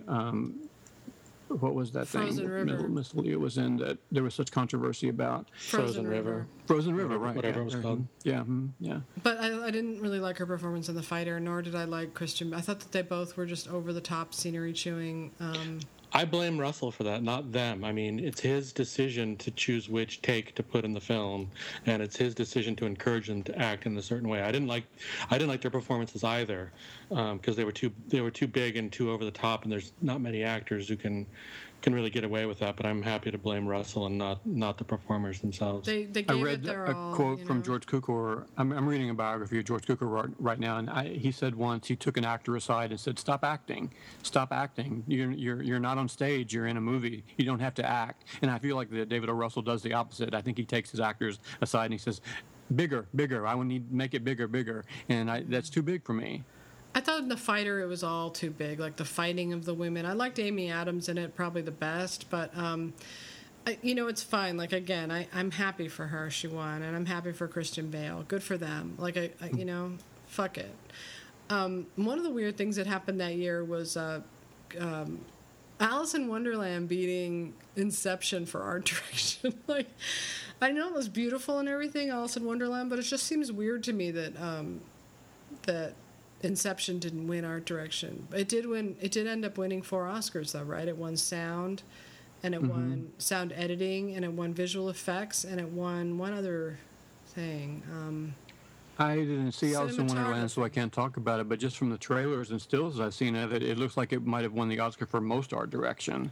I mean, movies like that are just overwhelmingly gaudy to me. I don't see how they're not tasteful to me, and so I can't even stand to look at them. Inception won cinematography. That was its 4th Oscar, yeah. So I thought it was weird that it didn't win, but it did win 4 Oscars. Social Network won 3, and King's Speech won 3? Screenplay, director, picture. Is that it? King's Speech, 3? I don't know. I mean, I'm trying to think and look it up real quick. Yeah, I think it only won 3, but yeah. So... But what do you guys think of Inception now after all these years? Does it still hold up for you? Oh yeah, for me, I really, really, really like it very much. I think Nolan does something that we're always wanting directors of summer tentpole movies to do, is to do something original, mind-blowing, totally unique, that is not based on any other kind of material and surprises you from beginning to end. And very few directors have the power and the clout and frankly the genius to do that the way he does it. That's why I'm looking so much forward to Interstellar. Yeah. And Craig, what did you think? What do you think of Inception? I thought at the time, and I think now, that it's a fun Rubik's Cube of a movie, but once I've solved it, I never want to play with it again. Oh. Yeah, the only thing that really I love about Inception now is the Marion Cotillard part. Like, I just think she just like, is so mesmerizing in that part of the wife. And the weird thing about it was, this is a good opportunity to talk about Shutter Island, was that there were similarities between Shutter Island and Inception. Like, they both had the wife memory, and they both had murdering the wife memory, and they both played with time. And reality, perceptions of reality. What can you trust, and what you think that you're seeing? Yeah, and I agree with you, Craig, that I think Shutter Island, and Ryan, I know you love Shutter Island, that it was one of the best films of that year that didn't get any recognition. It wears its heart on its sleeve, and it's so gaudy and weird that I think it's easy for people to laugh at a little bit, whereas Inception is very sharp, very smart, very stylish, and very sexy looking, and it kind of makes you go wow, whereas Shutter Island is sort of this weird sort of scattershot seeming mess. I don't think it's not as easy to see the brilliance behind it because it's so lurid and out there, kind of. Yeah. It's almost it's definitely, I mean, not almost, but Scorsese definitely went back to look at a lot of Gothic horror films in order to get the look and feel and sensation of Shutter Island. The novel is like that, and the movie is even more so. It's Gothic in its intensity. Yeah. And I think one thing that was shocking about Shutter Island is that Paramount decided not to release it in the heat of Oscar season around Christmas, but they waited and held on to it until February, right, which usually means that they don't have much faith in a movie. But really, I think that they saw that it was a genre film, and that genre films of this type rarely are going to be nominated for Best Picture or Best Director. So they decided to put it in and give it a release date where they can make the most money from it, and it turned out to be Scorsese and DiCaprio's biggest moneymaker to date. Wow. So they made a wise decision financially. Even more than Wolf of Wall Street? Up until that time, I mean, up until that time, Shutter Island had made more money than any of their other collaborations. I do think you're right about Wolf of Wall Street has now surpassed it. And it's the only collaboration of them that didn't get a Best Picture nomination, I think, right? Like, But it's because of the release date. I think specifically, I don't think it opened in America in time to qualify. Well, they put their finger to the wind. I think they were originally planning on releasing it in the heat of Oscar season, and I'm glad that they didn't, because I think it would have gotten killed. It already struggled with critics as it was. Audiences fell for it, and that's all that really matters. The critics kind of turned up their nose because it seemed kind of tawdry and disrespectable or unrespectable. It didn't even. And so I think the studio realized that it's just going to get killed in the Oscar season, and they were better off waiting until there was not as much else going on, releasing it in February where there's no good movies for adults out, and adults flock to it, and they were right. Because I think the thing was, people were hoping that they would release it in December of 2009. See, people were hoping that it would qualify for the 2009 Oscars, but they decided to hold on to it until February 2010. It didn't even qualify. It didn't even do a qualifying run in December at all. They just held on. They just held back on it completely. Because I think partly when you're looking at a Scorsese film, if they'd released it in December and it had been lost in the shuffle, and people had seen, well, here they're trying to get an Oscar by releasing it in the Oscar season, and it didn't get any nominations, then it would look like a failure, see? But it doesn't have that failure attached to it if they don't even try to win an Oscar at all. Right. That's what I was saying. Yeah, maybe. Okay, I just rephrased what you were saying. Sorry. And, That's right. Speaking of Gothic, I love that idea because I feel like there were 3 Gothic movies that year. There was Shutter Island, there was Inception, and then there was Ghost Rider, and Black Swan. And Black Swan is very Gothic. And if you take Ghost Rider, which was Polanski's movie starring Ewan McGregor, Olivia Williams, and a really funny small part by Samantha from Sex and the City, Kim Cattrall. Ghost Rider is so bizarre, but to me it fits in the same category as Shutter Island and Inception. Black Swan, a little bit. For me, it feels a little more surreal than it does Gothic, but they're all kind of surreal, Anyway, it's an interesting idea, and the only reason you couldn't write about something like that is because none of those movies have, other than Black Swan, have critical clout now, You know what? I read the screenplay for Black Swan 6 or 7 months before the movie came out, and I thought, oh no, this is going to be awful. I don't see how this can be anything. It's almost corny. It's so cheesy and it's soap opera-ish because I had no idea what he was going to do with it visually and stylistically. You can't read a screenplay, even though you know it's Aronofsky, and even imagine what he has in mind to do on screen with the cinematography and the editing and the atmosphere that he can create.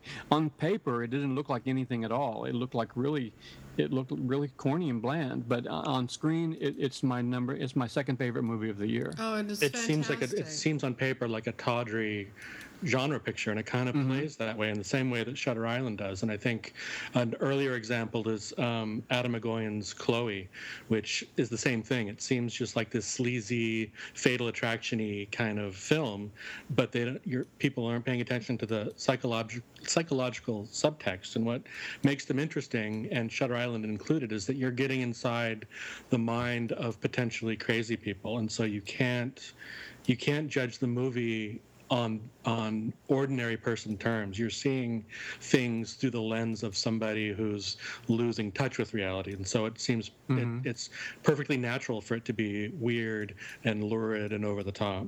Yes, exactly. That's a great way to sum it up. But people look at it and go, "Oh, well, that's just corny and cheesy." We were asked specifically to talk about the Ghost Rider. What did you guys think of it? One thing I love about it so much that it does something with you mentally because Polanski can't come to America to film movies. He has to duplicate the look of North America and specifically New York City, other places in the world, and it gives you a disconnect. Even though it's supposed to be taking place on the East Coast of America, you know that it doesn't look right. It doesn't look right and feel right. The light is different. The sky is different. The ocean is different. And so you have this disconnect between what you think you should be seeing and what you're not, which gives a really eerie, another one of those surreal kind of effects that's really gothic, that works to his advantage. It bugs people, though, who don't like that. And I remember it being criticized for that. And I remember, Kubrick was criticized for the same thing for Eyes Wide Shut, because he filmed it on a set in England, and it didn't look like New York. And people don't realize that there's a psychological reality that these people are trying to capture, not a visual reality, and that these people are geniuses, and there's reasons why they're making the choices that they're making. It doesn't matter that it's authentic or genuine. It works. It gets inside your head in a different way than an authentic movie does. Right. I always forget until I see a moment like that, like what a great director Roman Polanski was and still is. And for me, Ghost Rider has that last shot, which is so great. And that's the kind of shot that not just any old director would have been able to pull off. But that is absolutely Polanski. That's Chinatown. That is like...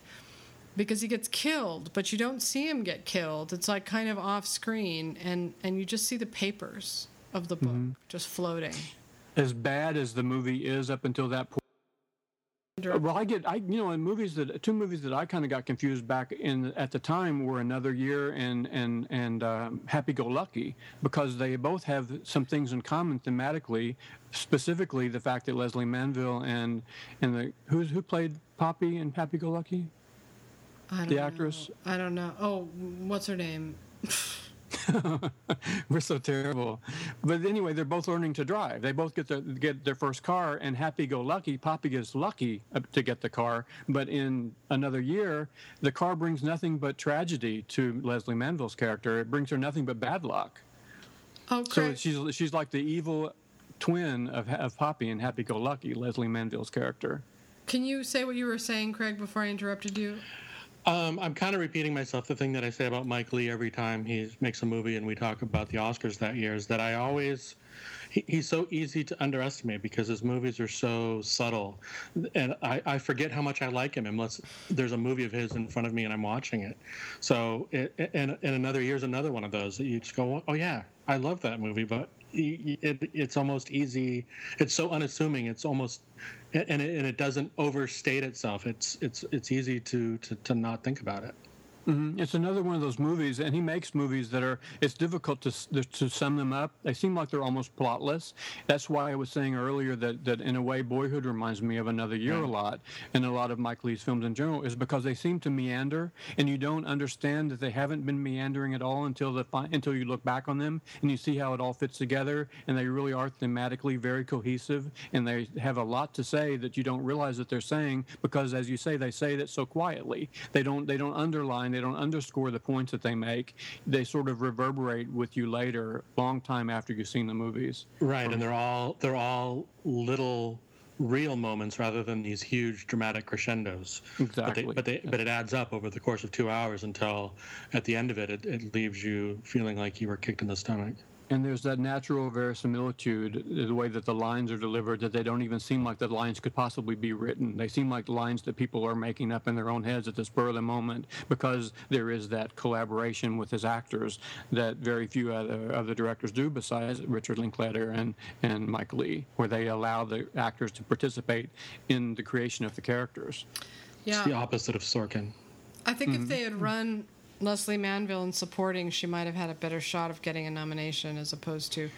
She did a lot and really she is I think even though she's a central character, she really is a supporting character, because it's the couple. It is, who are the actors? Damn it, I can't even think. I'll look it up here really quickly, but it's the couple who, Jim Broadbent and Ruth Sheen, who are not big stars, major stars in any way, but they are fixtures in Mike Leigh films. You see them again and again, but they're the central couple, and Leslie Manville is really just part of their circle of friends, but she is central to the movie, and She's you realize so that. great. She's so great. It's a brilliant performance. I just loved Such a it. sad character. She is so sad. It's such a great movie, and it's a shame that she missed out on a nomination.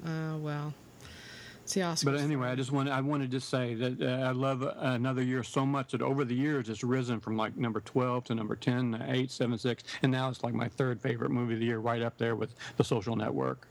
Wow. That's funny really how love it so much, and that's why I'm looking so forward to Mr. Turner this year. That's a great movie. Oh, it's so good. I can't wait to see it again. I don't know how that's going to do with the Oscar voters. I mean, it might be too... I think Timothy Spall's going to get Leslie Manville and not get nominated. Oh, no. I'm saying that so it doesn't happen, by the way. Oh, no. It's just such a competitive year for actor. It's so competitive, and it seems like it's a tough movie for voters to pay attention to with their short attention spans, but we'll see. We'll see how it goes. Best Actor is always crowded. It's already crowded. So, Ruth Sheen, who is in Another Year, she also plays a major role in Mr. Turner. She's someone called Sarah Danby in Mr. Turner. I don't know how. She plays his angry ex-wife. Oh, is that right? She's great. She's great. She's fantastic. They're all good. Only Mike Leigh has the balls to cast women who look like real women. I know, really. I was about to say, but I didn't know how to phrase it. I'm so glad that you said it for me. That he casts people, not just women, but men too, but especially women that you just never see cast in American films. Mm-mm. Yeah, it's more common for ordinary-looking men to be cast in a movie in America than ordinary-looking women, but Mike Leigh does both. Right. Yeah, he does. It's a beautiful movie. Thanks for reminding me of Another Year. I think I'm going to try to watch that again because I have a feeling now that I garden all the time, I'll really like to watch that with gardening. I wish that I'd rewatched it for this and that it was more fresh in my mind because I loved it too. When I didn't know that you were gardening until after I had seen Another Year, but every time that you mention your gardening, I think back about Another Year. The third one is not as good as the first two. It's still a pretty good hat trick. It's a pretty good hat trick to pull. Yeah, it's one of the few series of sequels that sort of justify their existence because it follows the progression of one character as he grows up, and so it makes sense at least that there was a third one. And also, I thought it was admirable how dark it went. There's that scene where all the toys are headed to their doom and into the pit of fire, and that was actually genuinely scary. And I don't remember seeing Pixar go that dark before. I was a little surprised by that. And they may never again now that Disney has taken over. It was so sweet how he has to say goodbye to his toy and then he ends up giving it to another young person. Like the message of it is so beautiful. It's just that How to Train Your Dragon I thought was more sophisticated and original, but yes, Toy Story 3, absolutely an admirable finish to a great series. They didn't Dragon for me felt fresh and new, and that was one of the appealing things about it. It's also just an incredibly moving story of a dragon and a kid and how they make the metaphor for the dragons about animals. And there was a lot more to it for me. Like Toy Story 3, as much as I love it, like it doesn't speak to me as a toy person the way that it did a lot of people who watched it, of the target generation of people who write about movies now. That's right in their wheelhouse. Right, that's what I was saying before. They're all boys' toys too. That's another thing about them. They're boy toys. Mostly, they're cowboys and they're soldiers and things like that. That maybe that you didn't experience with Emma. Well, she didn't have those kinds of toys. She did. She had toys. Oh, okay. But the thing is that's great. The first one was so good with the misfit toys, the deformed toys, like that. Huh? That was pretty dark, actually. Yeah, it was amazing. You're right. That was pretty dark. I take back what I said about the conveyor of doom. And that mean Sid kid who was torturing the toys, like all that was pretty. I loved both. I liked 2 because 2 had Jessie. 2 had the girl. Mm-hmm. All 3 of them kind of have a sick edge to them in a way that I like. That they're almost macabre. Yeah, totally. There is a macabre element to them. You know, that's one great thing about Pixar is they do make great animated films. They just do. You know, it's easy to take them for granted because they have such a huge fan base and the fans are really irritating. But their movies are fucking great. You know, we should talk about the voice acting in them too. Tom Hanks and Tim Allen are spectacular, just as the main characters. But all of the distinctive supporting characters are fabulous too. I think it's probably the the best thing that Tim Allen has ever done on a big screen is voicing Buzz Lightyear. Buzz Lightyear. So not only did my daughter watch Toy Story, but my little nephew was obsessed with Buzz Lightyear and Woody, and he had them in his crib all the time. Like, these were, I watched these kids grow up with these Toy Stories. This is Ben. Characters. Yeah, Ben, yeah. I love Buzz Lightyear. It's so cute. Great. One other movie that I really like a lot from 2010, before I learned to grumble about Ben Affleck, I had high hopes for him, and still do. I still think that he's going to go on to do great things, but he made The Town in 2010, which is also in probably my top 5 movies of that year. And as much as I like the original theatrical version of The Town, the director's cut that adds 25 minutes to it I think is even better. It's a great movie. It's better than Argo for sure, but so much better. It was competing with 127 Hours, and for some reason, I think that's why he was so invested in winning, because The Town got so close. It got like a PGA nomination and a Critics' Choice nomination. American Film Institute named it one of the 10 best movies of the year. Yeah, it got really, really far, but then at the last minute, for some reason, they didn't honor him, and he was kind of overlooked for that and for Gone Baby Gone. And I think that by the time Argo came along, he felt finally vindicated. Like, wow, they're actually paying attention to me, I wonder what else. I'm trying to think. It seems like there was something else going on. That Warner Brothers had more than one pony in the race that year in 2010, and so maybe they decided to throw their more weight behind the other movie. I can't. I'll verify that just a second here. Trying to look and see what else Warner Brothers had in 2010. They had Hereafter, and not really. Maybe I'm wrong about that. It was Inception. Never mind. Sorry. Inception was their big movie. Yeah. Oh yeah, Inception. Yeah. Mm-hmm. Yeah. That's why I'm not seeing it, because it was earlier it was a summer movie. So yeah, the Warner Brothers already had a really strong contender with Inception. And so they might have put more of their weight behind that than they did The Town. And nowadays, the way things are, like, if since they're able to split up picture director, it would have been a fight for best director if you're not thinking of uniting them. Like Darren Aronofsky and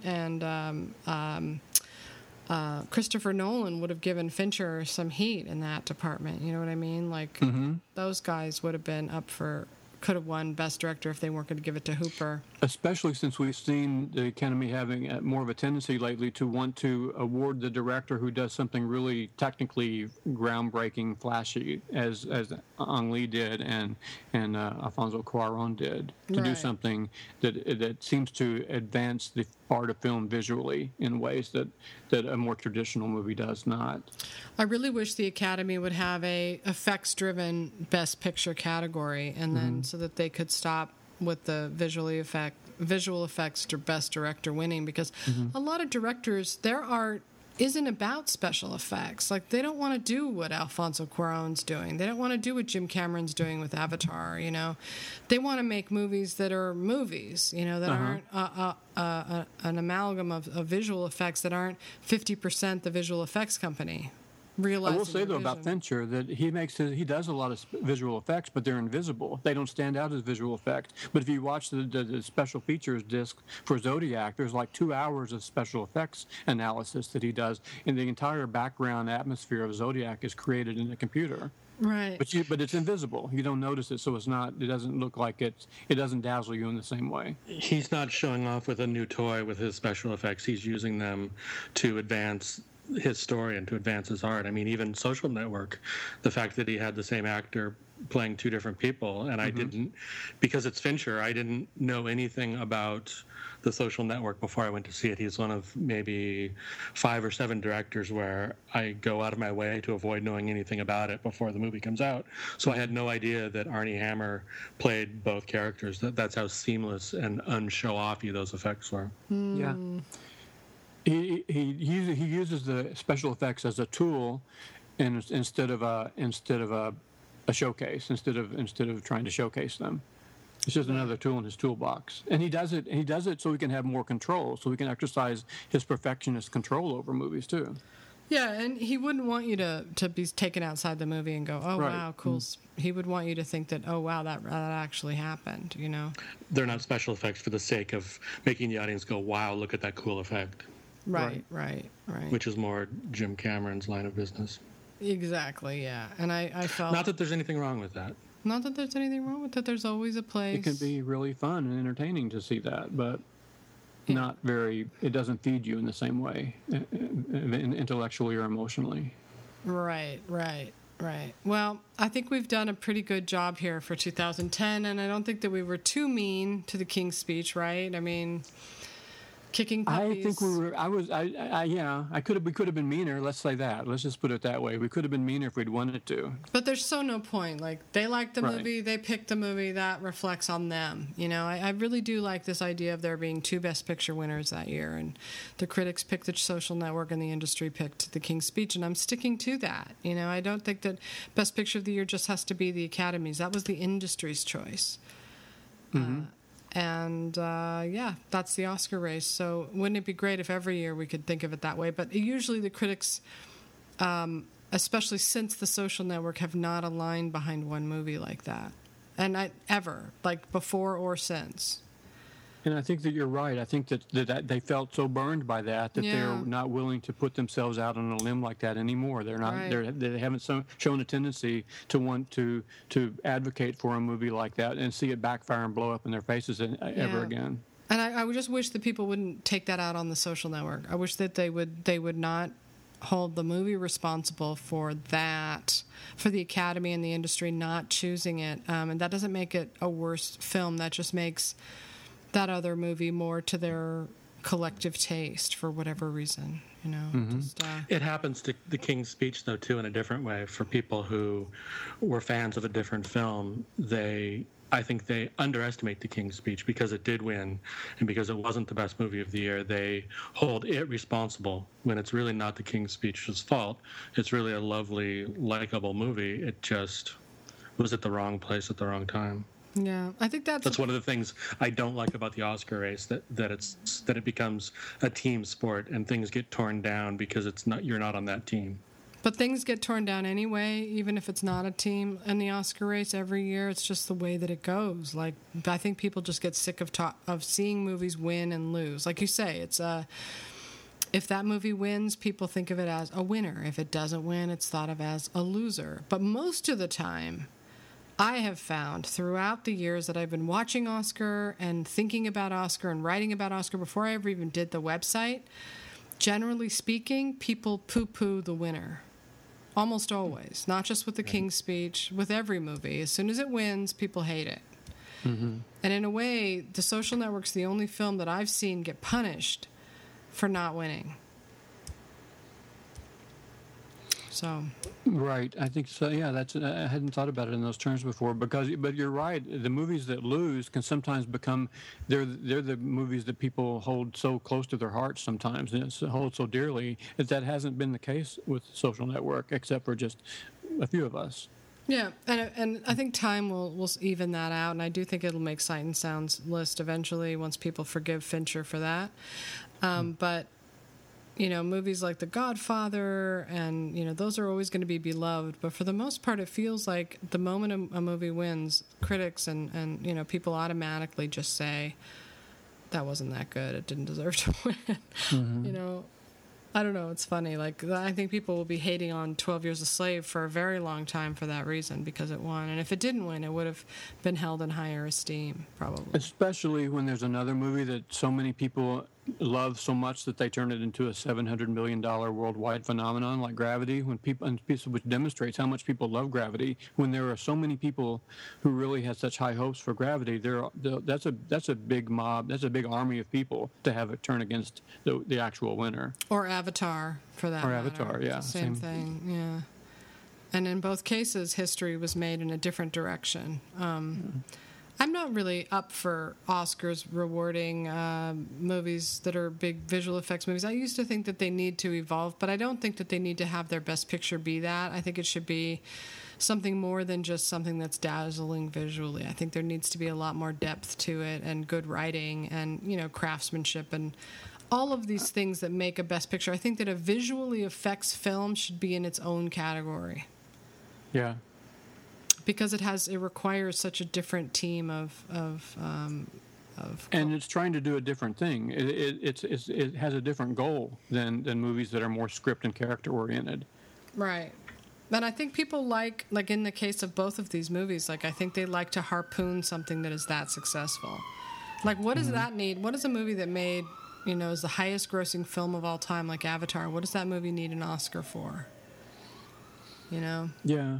Plus, if the regular people like it, then the snobs think that it must somehow be suspect. Right. Right. And again, I mean, I do agree that if a movie makes that much money, what does it need an Oscar for? Like, an Oscar can do a lot of good, but anointing a film like Avatar, that doesn't really do much for anybody. It does something for Jim Cameron, but and I guess the fans who love the movie, they feel like they're part of something like the Oscars, And it's an affirmation. For them. A validation of their tastes. Right? Right. I'm trying to think of a movie that has been enormously popular success that has also stood the test of time, and really you have to go all the way back to maybe Gone with the Wind to find a movie that has endured, and not as if Gone with the Wind is a great intellectual monumental thing intellectually, but it has really stood the test of time. But Godfather was a huge blockbuster. Oh right, yeah, there you go. There's another one. And Titanic, I suppose you could put that in there. But they're few and far between. It's a really rare thing when they can hit punch every button like that and fire on all cylinders. I mean, Citizen Kane still suffers from. How Green Was My Valley still suffers from losing to Citizen Kane, which is considered the greatest film of all time. And you notice that Vertigo overtook it on the Sight and Sound poll. And I don't know what won that year that Vertigo was up, but nobody ever talks about the film that beat Vertigo because Vertigo wasn't even nominated for Best Picture. Yeah, it wasn't even in play that year. It only won like best. I think it might have only been nominated for Best Sound or something. Art, Direction, and Sound. So, but nobody talks about the movie that won. Being bad, and the thing is How Green Was My Valley. I understand why it won now, because John Ford, he had won already 2 Best Director. He was like Ang Lee. He'd won 2 Best Director, but none of his films had won Best Picture yet. And when How Green Was My Valley came along, he won Director and Picture. So it was really an insular story being told. It wasn't so much, we don't think Citizen Kane is. In 1959 and 1958, the year that Vertigo was overlooked entirely, Gigi won Best Picture, and the other nominees were Anti-Mame and Separate Tables and The Defiant Ones and Cat on a Hot Tin Roof. Yikes. But Gigi winning Best Picture, I mean, that's not one of the best Academy choices, I don't think. It's just different. I guess it's just different sensibilities. The critics have a different idea than the public and the industry. Everybody has their different ideas. Honestly, I won't even say it. I'll say it off the mic to you guys about it. But Gigi even won Best Director for Vincent Minnelli that year, which Vincent Minnelli, I'm glad he has an Oscar, but not for that movie. Oh, God, the Academy. What are you going to do, right? But notice how, people do poo-poo Gigi, but not in the same way they do How Green Was My Valley. Right, you never think about it. Nobody ever mentions Vertigo and Gigi in the same breath, as if Gigi stole Vertigo's Oscar. Nobody ever says that. No, but I do feel like that John Ford has been vindicated in years since, and people revise that history, I think, and they say, Turns out How Green Is My Valley is pretty great, whereas Gigi's still kind of a turd. Right. How Green Was My Valley is an incredible movie. It really is. And John Ford deserved to win, and besides, Orson Welles holds the, Orson Welles, other than the Sight and Sound stupid shuffling of salt and pepper shakers, still considered one of the greatest films of all time, Citizen Kane. And Gigi was about to do something that really sort of saved Hollywood throughout the 60s. It kicked off a decade of big-budget musicals that really kept Hollywood's head above water during the introduction of the television craze, right? It was the thing that people go to the movies and see something like that they can never experience on TV at home.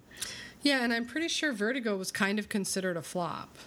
It was not well received by audiences or critics at the time. No, it wasn't. So how was it supposed to win, I think I tweeted something a couple of weeks ago. The critic for The New Yorker said that he had never seen Hitchcock do anything that was so absurd and nonsensical as Vertigo. That's the New Yorker. Was that Bosley Crowther? No, it was the New Yorker magazine. It was a critic who is not a famous name. I'll have to look up his name, but he's not. He was sort of. That was before the New Yorker became. That was before the years of Pauline Kael. It was the critic just before Pauline Kael took over.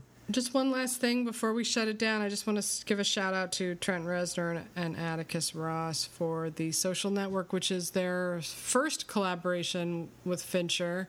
Second was Dragon Tattoo, a masterpiece, I thought, didn't get an Oscar nomination. And the third will be Gone Girl. And maybe the third time's a charm. Maybe. Hopefully it'll be great, the music. The soundtrack for The Social Network is spectacular. I don't know that I thought about it much after I'd first seen the movie, but rewatching it, it's just amazing. It's another element along with Sorkin's dialogue that really makes the movie snap when it could have been kind of dull. It's great. I listen to that soundtrack a lot, especially when I'm writing. It always gets me through. Just start at the beginning and listen to it all the way through. It's phenomenal. It's really, really great. Perfect. Dragon Tattoo is sort of more of its own thing. Like, it's its own masterpiece on its own. You don't really think of it in terms of the movie as much. Social Network, that score is woven throughout every scene. It is a player. It is a character in the film. It's incredible. So, and he won the Oscar. Mr. Reznor was one of the 3 Oscars that Social Network won, which was very nice. And won Best Editing too, Angus Wall, and who's his partner, Angus Wall's partner? Baxter. And Baxter, right. They also, and they won the following year for, they won for Fincher's next film, The Social Network. Dragon Tattoo. Dragon Tattoo, right. They won for Dragon Tattoo, and they were the first film since Bullitt in the 1960s to win Best Editing without a Best Picture nomination. Oh, wow. And any other nomination. Yeah, it was pretty cool that they won editing that year too. That showed that showed support for Dragon Tattoo, which did not get a Best Picture nomination and should have and would have if there were 10 slots. It's just the DGA nominated Fincher for the Girl with the Dragon Tattoo, right. And of course Rooney Mara was nominated for Best Actress. So it's not as if people didn't like that movie a lot, but it just barely did. It was just on the cusp of getting into the Best Picture. With 10 nominations on the ballot, they would have gotten it in. But with 5 nominations, it's hard to imagine anybody putting Dragon Tattoo as one of their top 5. It would have been maybe one of their top 10. As the PGA, they still have 10 slots. That's why it's a little broader. The King's Speech, we should say, we said it won 3. It actually won 4 Oscars: picture, actor, director, and screenplay. Okay, go back to fill in a gap. The actress who played Poppy in Happy Go Lucky was Sally Hawkins. I couldn't think of her name before, but just to go back and fill in all the blanks that we left when our minds went blank. One thing I forgot to say was I thought Andrew Garfield, looking back on The Social Network, is the best thing about the movie, acting-wise, and I'm just horrified that he didn't get a nomination. He should have. So, I'm sorry, my Prada's in the cleaners along with my hoodie and my fuck you flip-flops, you pretentious douchebag. I love that line. And so many great lines. Timberlake is so fantastic, too. I feel like a traitor. I barely mentioned True Grit, but I feel like I've said all I need to say about that on other episodes. Yeah, we just gave True Grit lip service, but I love that movie so much. It's in my top 5 for sure. And it's astonishing, really, that it got 10 nominations. True Grit got 10 Academy Award nominations, and it was one of the most successful movies of the year financially. And one of the best things that the Coens ever did was their statement after they got those nominations. They're like, really? We don't think that we deserve that many. Right, I know. And then, of course, the Academy paid them back by shutting out Inside Llewyn Davis. Yeah, like, well, there you go. Yeah. They're so fickle, aren't they, the Academy? You can't even, you can't look at them cross-eyed because they'll just hold a grudge against you. It's hard to imagine them not picking Inside Llewyn Davis with 5 nomination slots, because you'd think that some of them would have at least put it at their number 1. But you can also kind of understand why they didn't with only 5 nomination slots. You know what I mean? Right, you can. For all the reasons we talked about before, it wasn't their cup of tea. And, it didn't set right with a lot of them for all kinds of reasons. They they expected a different kind of movie, and the movie that they got instead of the movie they expected got under the skin in the wrong way, because it's not about success; it's about failure. Yeah, that's so true. And honestly, time is a flat circle. I'm sorry to have to keep saying that, but it really is. It's a flat circle. When I think of this year's Oscar race, 2010, it just all melds into one, honestly, and it's really hard to... These most recent years that we've been talking about, they all fold up on each other, don't they? It's like an accordion that's been squeezing, and so that's why all the years, it seems like time is speeding up and everything is like compressed and overlapping in my head. I know, me too. And then next year is The Artist. Oh God. I don't even feel like doing the next few years. We just lived through It'll be so refreshing to go back to the 1940s, won't it? It really will. I just don't even want to finish out these years.